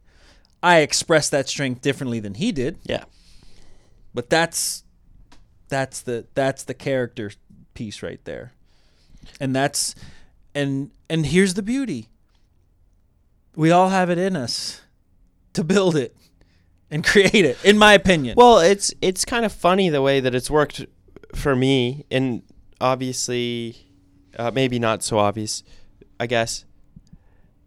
I still struggle a lot as far as like navigating the world. It's complicated out there, well, man. I think a lot of us do. But the things that I trusted the least about other people were like, maybe abandonment or lying or things like that. Well, is everything that I embodied, right? I became those things to protect myself from it. So even when that door closed and I was alone, I still would have been the first person to leave myself hanging and not show up for myself when I needed to get a thing done or to do a thing. And to build any sort of trust for myself, I had to really work on those qualities. And then I noticed that I couldn't see that in other people. And then I got to work on character judgment and, hey, well, is this person really, are they likely to abandon themselves and then me by proxy? Right. And that kind of, when you build it out like the quote, that's something along the lines of any like a mark of being a man or an adult might be finding the things that you never got in your childhood and giving them to yourself. Yeah. And like, how else are you gonna trust any process or anything in the world or anyone else or a goal or a plan if you can't start to give yourself the things that you need that can build your trust in yourself, that can build your character, and then you can take that with you, and then you can let that get a little bigger. You go, it's dangerous out there, but I can afford the expensive fuel of trust, because getting betrayed is hard. There's a reason, and it happens to some great people who are solid. It happens to you people. And to me. It happens to everyone, right? Yeah. There's bad people, and so here's the thing. So I talk about this too in my book. Is like, hey man, you're like you're just as capable of some pretty foul, rank stuff as you are some great stuff. Yeah, I got Ordinary Men on my bookshelf. I haven't read it yet. I haven't read that either. But that's the thing. Like, if you think about the atrocities that have happened over human history, right? Part of it is, there is. Don't get me wrong. There are bad people out there, right? And they orchestrate it. I don't know if it's conspiracy or not, but there's just bad people who just are like gonna do bad things.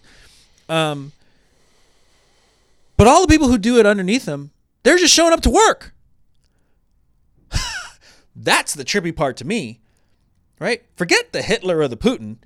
It's the ones who are following orders. So that's what Ordinary Men is about. It's like, so you could wrap your head.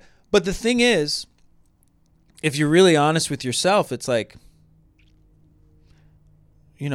what decisions would you make if you were in any multitude of positions that you could fathom, right? And the truth is, you are capable of bad things, right? We humans we literally have the power to end our own lives. Okay? Like, that's pretty gnarly. And we do it all too often. Yeah. But I say that to say you have the power to give yourself life too. See what I'm saying? I do. And that's a lot of freaking power. Well, so if you can honor that, right? If you honor that, right? Now that's the first choice.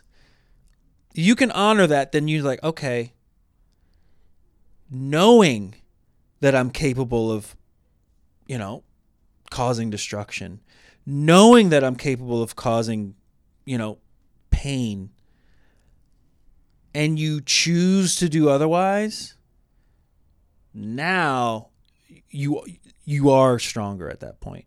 It's as simple as, do I want the Dorito or the piece of broccoli? Well, you have to Not easy, though. You have to understand that you are capable of both good and evil. Mm-hmm. I've been yelled at and had terrible things said to me by people who just don't believe with any ounce of their body that they're capable of causing any harm. And they're trying as hard as they can. And it's working. Yeah. They're causing a lot of harm. Right. And they just as evidenced by the fact that they're yelling at you right now. Yeah, and it hurts. Yeah. And it hurts. Yeah. But they don't understand that their actions are actually having consequences. Mm-hmm. How can someone like that, who doesn't even feel like they can hurt your feelings if they tried, how are they going to go out and do something great? They're not. They can't affect anything around them. So respecting the fact that you're a big, powerful human being on both sides is an integral part of it. It basically says, hey, my actions have an impact on the world. And yeah, you can spout enough out of your mouth where people will stop listening to you. But also you can get that power back so quickly if you get your act together, and people will start listening to you. And that's, you nailed it. If you get your act together. If you get your act together. Right? So if you want to implement change, then implement change. Like, seriously. Like, here.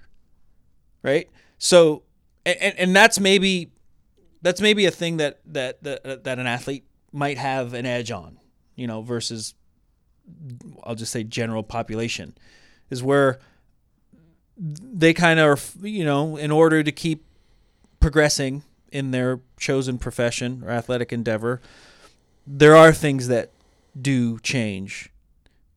Maybe the training programming changes. Maybe how we eat changes. Maybe your age group, how we take care of ourselves, or the amount of. But they're you compete. And it seems like, oh yeah, well those are no big deal. But there's still changes, right? Like that ecosystem. Correct. Implementing the change, right? And yeah. So what happens when you change your perspective? What happens when you change your belief system? What happens when you change your behavior? Right? You become more effective. You become more impactful. Well, look at this. Abandonment issues, right?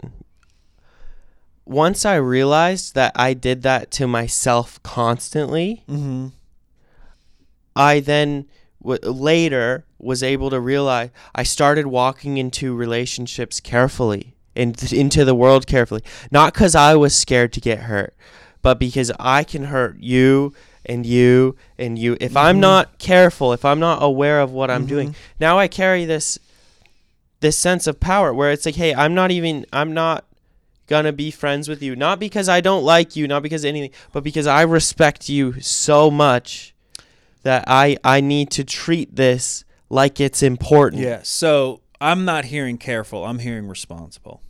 Yeah. Yes. I like that. Better word. Yeah. Yep.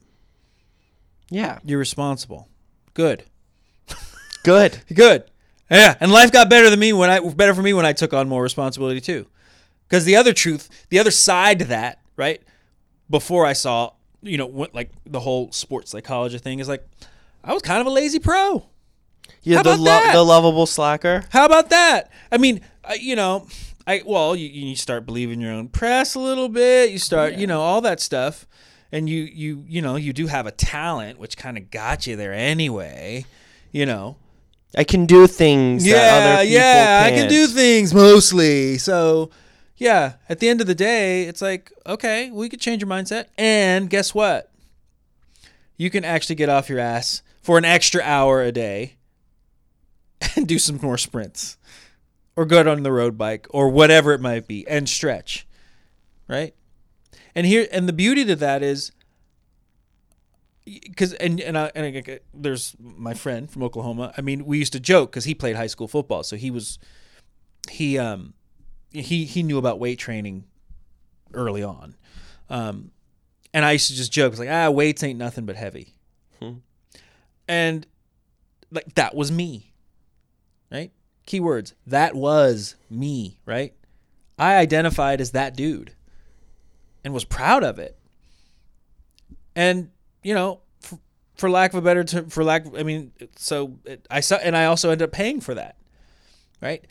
Changed perspective, got off my butt, changed behavior, got in the gym more than I would have wanted to, and I actually like the gym, miss it even, Well, so it's so funny how, and now, so here's the trick question. Am I still me? Am I still that same person? The answer is yes and no, right? I've just grown. But the thing is, I took on more responsibility and I'm better for it. And that's just in like bike racing. Like at the end of the day, that's not curing cancer. But because I took on that responsibility and understand what that was and brought people into the world and choose to enter into a sacred covenant called marriage, even religious or not, still pretty sacred to me, right? I have a little bit deeper understanding of relationship, deeper understanding of responsibility, a deeper connection to, doing what is mostly right most of the time. Yeah, and as what correct, as right, all based on the now. fact that, like, man, maybe I should work harder at this thing that I say I love, called bike racing. Right. I've seen you allude to actions a lot over the time that we've talked. Like, I get what you're saying, but I don't believe you. I mean, it seems like you run into that a lot in your profession, and maybe that's been a learned behavior. Yeah. From So you. when we talk, so when I say I talk about what you want, I really want to get at what you want. Because I was guilty of it too. I mean, I thought I wanted a lot of things, and part of the reasons why I wanted is just because that's either was what was expected or that's what everyone else does, and I don't know that I didn't even take the time to think if that's what I really wanted or if that was in my heart.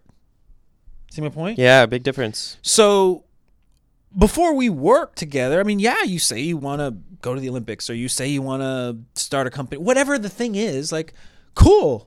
By the way, like, really cool. I'm glad that. But I use those words like that not to diminish it or not to kind of be rude about it. I use, responsible to what you say you want is so that you recognize, like, that this is your choice. But two, is that really what you want? Because if not, we can spend a lot of time, money, energy, physical, mental, and emotional on a thing that's like meh. And it might even work. Right. It might. But I know that if it's meh, because I know what comes after that. Yep. And that's resentment. And that's anger. And that's, cup half full, all that, pick your cliche. And so if we're really about it, and by the way, like, I get that we can't see the future. But again, I think, like I said, you deep down, if something's missing, right? Just like deep down, yeah, you might say you want, whatever, this house or that job. Okay, great. And you might find out that it wasn't what you thought it was, but if it was in your heart, then great, then it was worth it. And then if you get there and find out it's not, cool. But if we're spending this energy for a thing that you're just saying you want because that's what you think you're supposed to want, because of some other person's idea of who you should be or what, some ego trip kind of thing, that's not going to be worth it to you. Yeah. And so that's all. I want to distill it down. I actually want to make it easier for you. There's plenty of people. You brought up the Dorito or the piece of broccoli, because weight loss is a gazillion-dollar industry in this country, as you know. But the truth is, and I say it all the time, there's plenty of fat happy people. Like, aside from health concerns, aside from your joints possibly hurting because you're carrying more, like, the truth is, you can make the choice that I am good where I'm at, and I enjoy eating what I want, and just if you're good with like that, and you've what's the word? I don't want to say accepted the consequences, but you've come to terms with like some of the other things that are a byproduct of being overweight, then God bless. Like, we don't have to spend the energy on that. I would hope you want to be healthier, but if you don't, then okay. Like, but if that's what you're like, if that's what you really want, because I know it's going to be easier for you. Your brain, right? So your brain neurologically, like, if there is a clear direction, it's going to be easier for us to get there. But if you're on some meh, it's going to be like really difficult. That's why I want to get at the want, the desire. And then we can reverse engineer it from there. Well, that's definitely the best strategy to get to where you want to go. It's know approximately where you're aiming, and then Correct. Reverse engineer it, and then make it things weekly goals towards that, whatever you can handle sustainably. Right. Weekly. I mean, what you can do in a day, people underestimate what they can do in a year and overestimate what they can do in a day.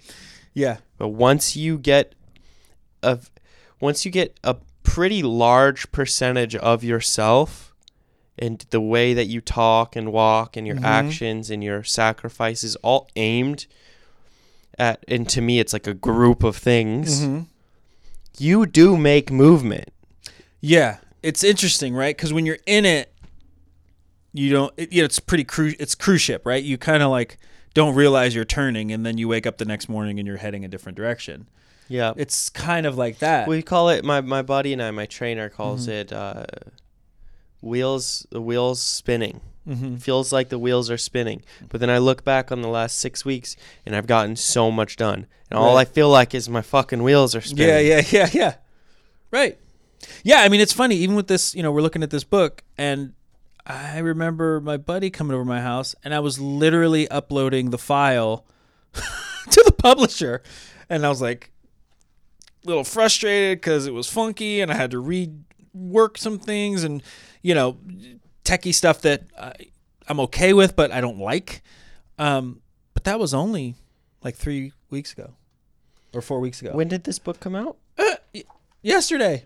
Like, I received this book to my mail like a week and a half ago. Because I Googled you when Corey first set us up, and I did not see this. Right. It's that new. So are you doing anything based off of this book release? Everything is based off of this. Well, what do you call it? An activation? So that is the buzzword. That's right? the buzzword. Brand activation. Yeah. Are you doing a book? Are you doing a keynote, book tour? Signing. Yeah. So it's funny. My whole life has been the activation for this thing, but podcasts. Going on podcasts, so the timing was perfect. Really? And it's so weird energy-wise, because I literally, when you reached out to me, or when Corey connected us, when Corey connected us, I had just gotten off the phone with somebody about doing like a podcast tour to promote the book. Cool. And it was just, and then you connected, and it's like, oh, wow. Okay. And I asked Corey so randomly. I just asked if he knew any like mental health professionals or psychologists or sports psychologists, just because I'm curious. I mean, I care a lot about mental health. Yeah. I work hard on my own. I also opened, one of my older podcasts now a couple weeks ago, maybe a month ago now. Time flies. I just did a solo podcast that I just talked about some suicide statistics. Kids my age just aren't really getting some of the help that I feel like they could be getting. Yeah. The conversation is too taboo. And let's talk about it. If you want to share your story, if you want to message me or email me or send videos or whatever. Cool. I'm not here to help you. I'm not asking for help myself. We're just going to talk about it because there's nowhere for us to talk about this stuff, right? And that was like a smashing hit. Yeah. It was like a pretty big, awesome. That was like a pretty big deal. I got like hundreds of messages, like way more than you probably like more than you could almost handle, right? Yeah, I mean, I took a break from, I slowed down the rest of my life to kind of make sure I was able to like process that properly. I was talking with some friends. I really like acupuncture, and just being able to go there and talk to her about like just the messages that I'm getting and maybe building a plan off of what that, and also not getting stuck in, I'm not going to make a podcast about suicide every day, every week. And it was easy for the first 3 or 4 days, getting messages after message to be like, well, we have to address this, but it's like, yes, but let's do it like it's a cruise ship that's turning, right? Let's address it, but I want to stay on the path towards mental health and athletics. So, man, someone who does sports psychology and really cares about the internal stuff, it's been such a pleasure to have you come by and the way this worked out. No, this is great. So it's weird how these things work. So have you heard of Mind Tricks? No. So that's an Instagram. Mind Tricks, the I is a 1. Nikita Ducaro, one of my gamer tags in video games, I think it's Apex Legends, is Jedi Mind Tricks. With the 1. Nice. With the I is the 1 in tricks. Yeah. So that Instagram account has a bunch of action sports athletes that just share their stories about mental health. It's not like an illusion. It's not like a magician's site. No, because she's little tips and tricks of the mind. She's been public with her dealing with anxiety, and so she set that up. And so there's a lot of people you'd know on there who shares a story. But there's another word I love, and it's called convergence. Convergence. And it's so back in the day so that word was powerful for me because as an athlete, as a racer, I always knew I had a capability of X, but I didn't always believe it. X might be winning or being the best or whatever you want to call it. Embodying. Right. Like I know I can win, which is why I was frustrated. Right. But there was something in me that wasn't allowing me to, which went into my bigger beliefs, like, oh, it's not my time, or I'm not good enough, or they're better, or you see what I'm saying? So the convergence was when that knowledge met that belief. Like, not only did I know I could win, but I actually believed I could. And I believed it was possible, right? But forget me. Like that's just why it was that word convergence was powerful for me. The reason why so what I'm getting at with that word now is like where we are, there's a lot of convergence going on in the sport world with everything, right? So this last Olympic cycle, specifically the Summer Olympics, the 20/21 Olympics, we saw it front and center. Performance, mental health, and diversity. All that stuff was just boom, converging. And for me, I got to tell you, like, yeah, I plugged myself back in and was able to be on some pretty big stages as a psychologist. But it was still few and far between from a client perspective or even a money perspective at times because, Olympic cycles are up and down and there's a lot of starving athletes and, all this other stuff. And there was a bit of pushback because my jam wasn't just like, let's get you to the winner's circle. Like, of course I want you to win. Like, but one, I don't know that you want to win necessarily, if that's what you really want. And two, I'm not the dude that's going to like just inject a shot at you so you can go out on the field if it's going to hurt you. Like unfortunately, we might have to take a break. Yep. How about that? Unfortunately, we have a whole life to take Correct. Care of. And so I'm happy for this convergence of these things because the conversation is, the whole person is showing up to the game, right? So it's so funny. I didn't go sports psych route to become Dr. Richardson. I actually went clinical route. And I'm so glad that I did because my skill set lends to all of that versus just, this guy to kind of like push you up and get on stage. Right. But it's, that's the whole point of this book, More, Better, Happier, was like people would come in, period. People would come in and they would want one thing. It's like, oh, well, I just want, and more. You can call that affluence, right? Stuff, things, money, success, all that they want more of that, right? Or they would want to become better. It's like, oh, if I could just, maybe it's weight loss, or if I could just get to my race weight, or if I could just go faster, or if I could just, they'd want to be, some kind of skill set thing. If I could just, be less anxious when I present in front of the board, that kind of thing. Or they're like, actually, Jason, on paper, my life looks pretty good, but something's missing, or I'm just not happy, or I should be happier, or how come I'm so, And what I noticed was, or what I started asking myself was, and what I asked these clients was, well, you don't just want the car or the job. You don't just want the washboard abs.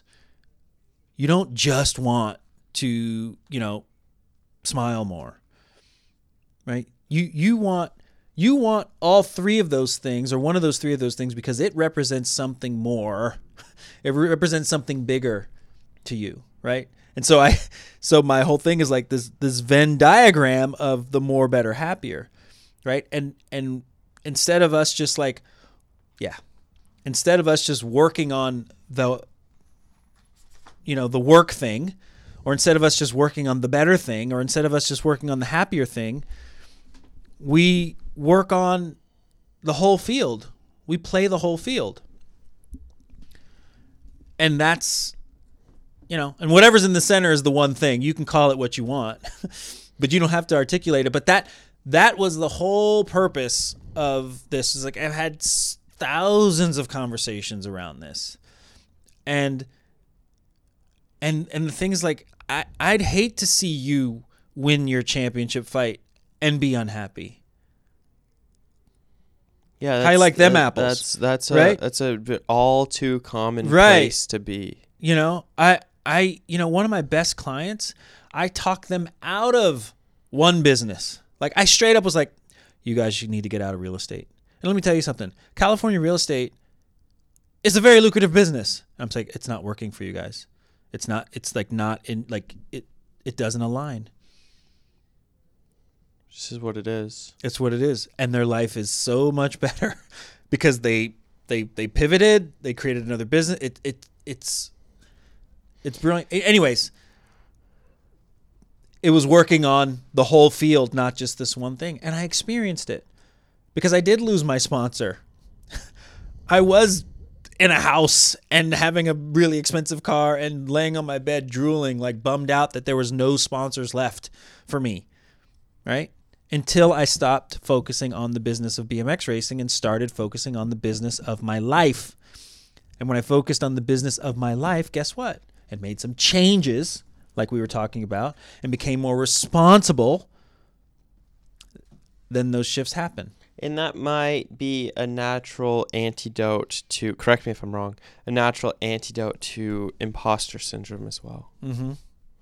Because you're more in line. You help people get more in line with who they really are and succeed on that route. Rather, because the imposter syndrome is such a big deal. And it's hard to shake. It's hard to understand. Yeah. What do you understand? And even people that are close to you will help contribute to it for you. You know, like even, I mean, my dad's one of my favorite people on earth, but I remember even back, you know, he saw, because I had a friend make he made some stickers for me. He said, Dr. Jason Richardson, and it was on my computer, and even my dad was like kind of like, and my brother, they'll kind of be like, oh, you know, they kind of go, oh, doc, you know, they kind of just do this little thing. It's like, I didn't do that to be a big deal. Don't get me wrong. I'll play it if I need to, but it's awfully useful sometimes. It's cool. There's a cachet to it. But my point is, we all even, and these are people that love me. It's not like they want anything bad for me, but people, even other people, contribute to our own constantly. Our own, you know, into that imposter syndrome. But here's the thing. Like, you are that dumb little kid. How about that? And you're also not that dumb little kid. Right? Like, it's you're that dumb little kid, and you can choose if you still want to be the dumb little kid. Right? Or you can be the dumb little kid who has grown and who has learned and who has some things to offer and who's still trying to figure it out too, right? Like, your life can be a run-on sentence, and that's okay. And that's the whole point. Like, it's like, you know, so my whole thing was, right, my negative belief was I was a joke. Like, I worked it out. Like, I still have the journal where I worked it out. Like, it came to, like, I'm a joke. Not imposter, like, literally, I'm a joke. People don't take me serious. And because maybe I wasn't taking myself serious enough or whatever. But fuck that, right? Like, and so in the book, there's a piece where it's like, you know, I basically say, once you realize the joke is on you, it actually becomes to be less of a sting. You know, being the center of attention or not getting any attention kind of is a moot point at that point, right? Like, the joke is on all of us. And that's the thing, like, it's all kind of messy and funny, and yeah, you're that dumb little kid, but if you want to identify as only that, well then, good luck playing the game. So are you saying that don't identify only as either because you are neither? It's more like it's and. Right? Yeah, it's and. Yeah. You know, and I'll go there. I mean, I've always taken flack for it, but I'll keep going. But as I'm black in the U.S., but I don't hang my hat on just that. Like, you know, I don't hang my hat on just a BMXer. I actually struggled with that early in my career. You know, I'm all these things and, right? And I don't even know that you or I could really even put into words what we are. Really, I mean, the words kind of don't do them, any of us, justice as to what we are, right? Me being 6 foot or black or a psychologist or whatever, like they're descriptors. You know, you know who I am by the feeling you're getting now and by the ongoing relationship we may have and those, you know, continued feelings around that. You know, oh, well, Jason, yeah, he's this type of person and he tends to do these types of things, but, you know, that kind of thing. Oh, Mitchie, yeah, he's this kind of person and yeah, he's, you know, it's it's richer than just like label. And don't get me wrong, the brain looks for labels because that's how it needs to, make sense of the world. I mean, to the point we do it to ourselves. Correct. And we know everything about ourselves, and we still want to put ourselves in a box. Right. Yeah. And part of that is by design. Part of that is literally your brain needs that thing so that it can like sit pretty on a shelf so that you can actually tend to actually staying alive. So that's part of it. Well, it's been useful in evolution to give roles to things. Yeah. Predator, friend. For sure. Wife, children. To simplify our world like that, because if we were lost in the sauce all day, every day, we'd be a mess. We would have never gotten anywhere. Yeah. But it's also, right, and there's benefit to that, but there's also, like it's also kind of ironic, right? We have the luxury of sitting here and talking about these meta things, right? Like literally thinking about our thinking. Mm-hmm. Like, oh my gosh, what a luxury, right? We have the luxury to complain about gas prices. And I know that sounds a bit harsh, and gas prices do suck, but, some people don't even have the luxury of gas. Or water. How about that? Or plumbing. See what I'm saying? So, in a weird way, the more comfortable we've become, the more time we have with ourselves, right? And the more unease we can develop, or dis-ease we can create. But, it's just part of our wiring. We're an interesting bunch as humans. Do you pay a lot of attention to your own finances? Yes. Yeah. Yeah. Do you have? No. I'm gonna be brutally. I pay more than the average. My wife pays the most attention. So again, like I said, I like Beamer because she, I'm like I'll call myself, like if I were to give myself a grade, I'd give myself a B+, and I'd give her the A+. Yeah. What kind of things do you like to do as far as investments go, or portfolio? Is that a passion of yours? Like, or you mentioned real estate. That's about the only thing, but that was from a client. Yeah. Like, so do you have your hand in anything outside of just working? I do. So, and it's funny that you say that, because most of my investment has been in education or my ideas, things like this. Like I tend to put my money where my mouth is, even to a detriment. So It's funny as an adult person, I've learned to actually point, aim, and shoot. I was kind of a point, shoot, aim dude for a while, which allowed me to be successful in BMX and other aspects. But there's two sides to every sword, or coin. You can get hit with the back end a lot easier on the sword. Exactly. So I honor the system, right? And I noticed that, meaning, so for me,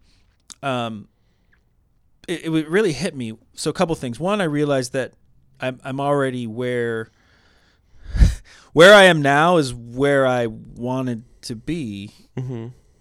In some financial, like, it's really weird to think about that, but it's like, wow, like, and like you were talking about, a day is slow, a year, or a lot can happen in a year, or that kind of thing. But no, we're in a really good position. Knock on whatever that is. So mahogany. I have some basic investments, but we've been consistent. Okay. And it's like, X amount comes out of every check and just goes into this, and every week, I got my Acorns account, and then I have my other 401, retirement, and it's automatic. I don't even see it, and it just goes there. Did the extra payments on the house. We thought about investing in real estate. My wife's in land development, and candidly, because of who we are, and because of, I kind of like the excitement of that kind of stuff. But at the end of the day, if you look at the numbers, like investing in a property, whether you rent them or flip them, versus just like kind of putting it in a whatever market account, like, it's somewhat of a negligible. Like over time, it actually bears out that the market's fine. So we did diversify a little bit, and we do have a larger real estate holding from another opportunity that was given to us. I'm not in crypto per se, but I am in fintech. I don't know what fintech is. So it's just financial tech. That's all. Yeah. So and that's part of that could be inclusive of the mechanisms that make crypto work. Okay. Make sense? Yeah. Okay. And that's about as much as I understand of it. And the good fortune of knowing a lot of people and working with people from a broad range of disciplines. So, but anyways, one of my good friends, he has a pretty interesting company where he's on the digital side of that of digital side of transactions, just on the transaction side. So they have some pretty cool. So we have an investment there, but pretty that much can be a lucrative position. Yeah. To could be, and trust me into. that we're not like it's not a big position. So most of it is just like the basic standard, like mutual market fund, blah blah blah, like the Vanguard or whatever. I don't think it's Vanguard, but just that, and then we just plug away. Sometimes I do some fun things on the side, like COVID. Me and my buddy got a car, and we flipped it. But I was just like, a couple $1,000 just for fun. That wasn't anything crazy. But as far as personality types go, you and your wife, how do you guys feel like you complement? So it's interesting. We did our strengths and we did our personalities. Where we complement is. Well, it's easier to talk about where we don't compliment because she's definitely she's more reactive. Yeah. And I'm more like, I guess we'd call it resilient. Not that she's not resilient, but from a personality trait standpoint. But over a she's period, highly reactive, and she's also more conscientious than me. Yeah, I was going to say over a period of time, though, you might slip into contempt where she might not be as likely, things like that. Right, so she's highly conscientious, and so that's where we trip up because she thinks like I don't care. I'm like, well, I do care. It's just not. I don't see it as a fire. Yeah, and I care differently. So there's other things, but in other ways, which is really cool because even last night, it was my son's birthday. She was talking about how. Because my son asked her if Dad wasn't around, right? If it was just you raising us, do you think you'd? It was actually a really insightful question from, but how would you be with us? And she really didn't have a, she's like I'd probably be, and she kind of started talking about, uptight or worried more or whatever about a lot of little things. And she's like, no, but because your dad, like with school and with this, I've kind of learned to relax and do this. So in some ways, so. We complement each other in the same places we butt heads in some ways. And then there's also a cultural difference because she's born in Iran. She's been here since, I don't know, like she was 4 years old, but parents are Persian, Iranian. In first generation. And so she did have like a lot of responsibility. So not only was she here and, and her parents were immigrant parents, but, those kids tend to kind of walk their parents through the way things are supposed to be done and the rules and stuff. And she's the oldest. And so where I was, I'm responsibility on both sides. Yeah. My mom's from Pakistan. My dad's black from South Carolina. But I probably had a way more American upbringing with bits and pieces of that Asian, Middle Eastern flair. But so there's certain parts where I'm just kind of like so for her, they're culturally like if you came over the house and wanted something, they'd bend over. Them getting it to you would be like they'd be falling over themselves to get it to you.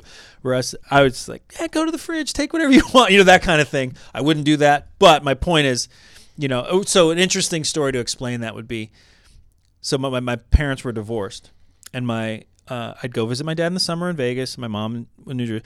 But so I remember being in Vegas. And we're at the BMX track, and someone asked me if, you got the cooler, the orange cooler with the, but someone asked me if I wanted a drink. I'm like, no, I'm fine. Because on my mom's side, like, you don't want to like imposition anyone. Yes. Right. And then I like walking off with my dad towards our car, and I'm like, Dad, can you get me something to drink? And he was like, boy, didn't Miss Dutchover just ask you if you wanted something to drink? That kind of thing. And I'm like, so as a kid, it was weird, but he's just like, if you were thirsty and someone asked you for a drink, why wouldn't you, Yeah. And so it was just kind of interesting to see.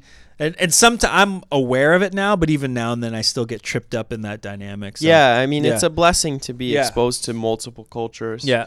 Not everyone gets that, especially with traveling for competing. You get really exposed to a different lenses of the world.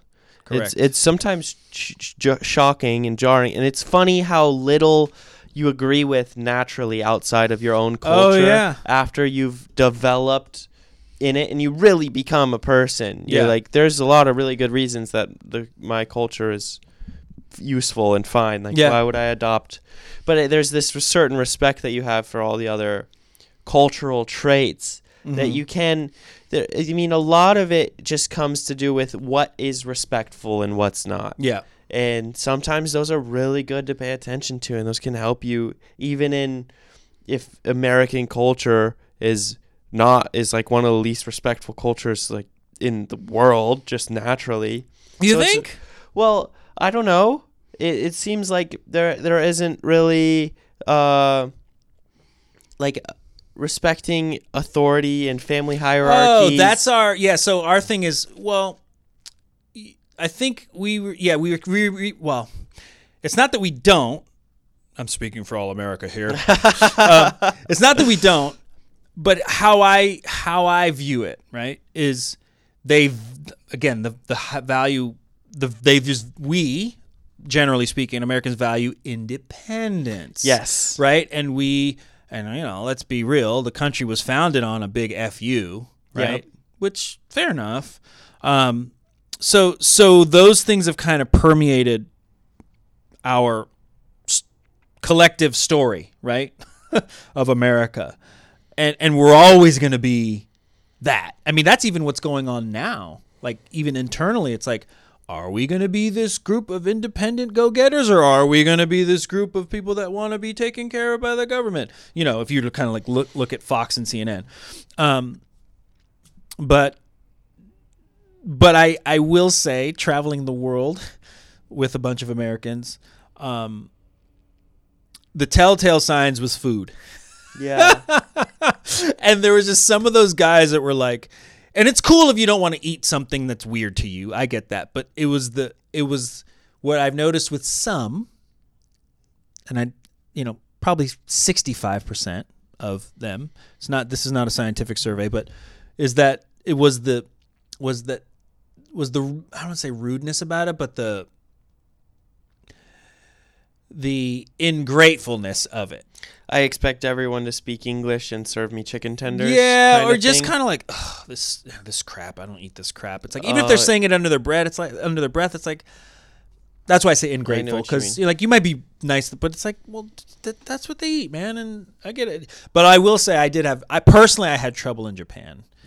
Ooh, the food was great, but I'm a breakfast person. Okay, and I feel like the breakfast in Japan, a bit lacking. Didn't do it. Yeah, and the eggs just they just wouldn't. I got a bubble trip coming up to Japan. Okay, next month. But the food is great, just except for breakfast. I'm just gonna be basically eating hotel food and venue food. We can't go out. Oh yeah. We can't. We even have to leave right after the event, fly home. So I don't think. Yeah, that's gonna be. That might even be that. That will. I'm not gonna say might. That will probably be an acultural experience. Probably. Yeah. It's a good way to. Put it. It might actually be off because just a COVID culture. Yeah, it's almost like its own hybrid deal where they're just managing this thing, right? But yeah, the food is where you see those cultural differences come up. Food and money, man. Those are two things that really start. You get people talking about food and money, you get a window into the value system pretty quick. Noted. Yeah. Well, I'd say value system, but hang-ups. People's hang-ups. Yeah, I'll definitely pay attention to that. Yeah. Well, thank you so much for coming. I don't know how Yeah, I think that's 2.5. Cool. Went fast. Where do people buy this book? More, Better, Happier. They buy it on Amazon. But great. They can also go to my website, which is drjasonrichardson.com, and then click on the More, Better, Happier link. And then that'll take them to Amazon. Okay. So through Amazon is the best way. If there is something that you'd like for someone to take from this book, if they don't have very much time and they want to get a quick read, what is something maybe that you can open their mind to before they ever open it? Okay. Before they ever. So, well, then they're not reading it. Well, the one thing is, but you get how some people read books. You actually can read this out of order. Like, you can open just that chapter and read it, even though it kind of builds on itself. But I would say that. Well, geez, man, you put me on the spot. I don't know. I'm supposed to have that dialed in as far as my elevator pitch, but one thing I want for them to have, maybe a practice saying like, open your mind to change before, or maybe keep in mind the people you love, something like that. Okay. That is what will make this book the easiest to digest for someone.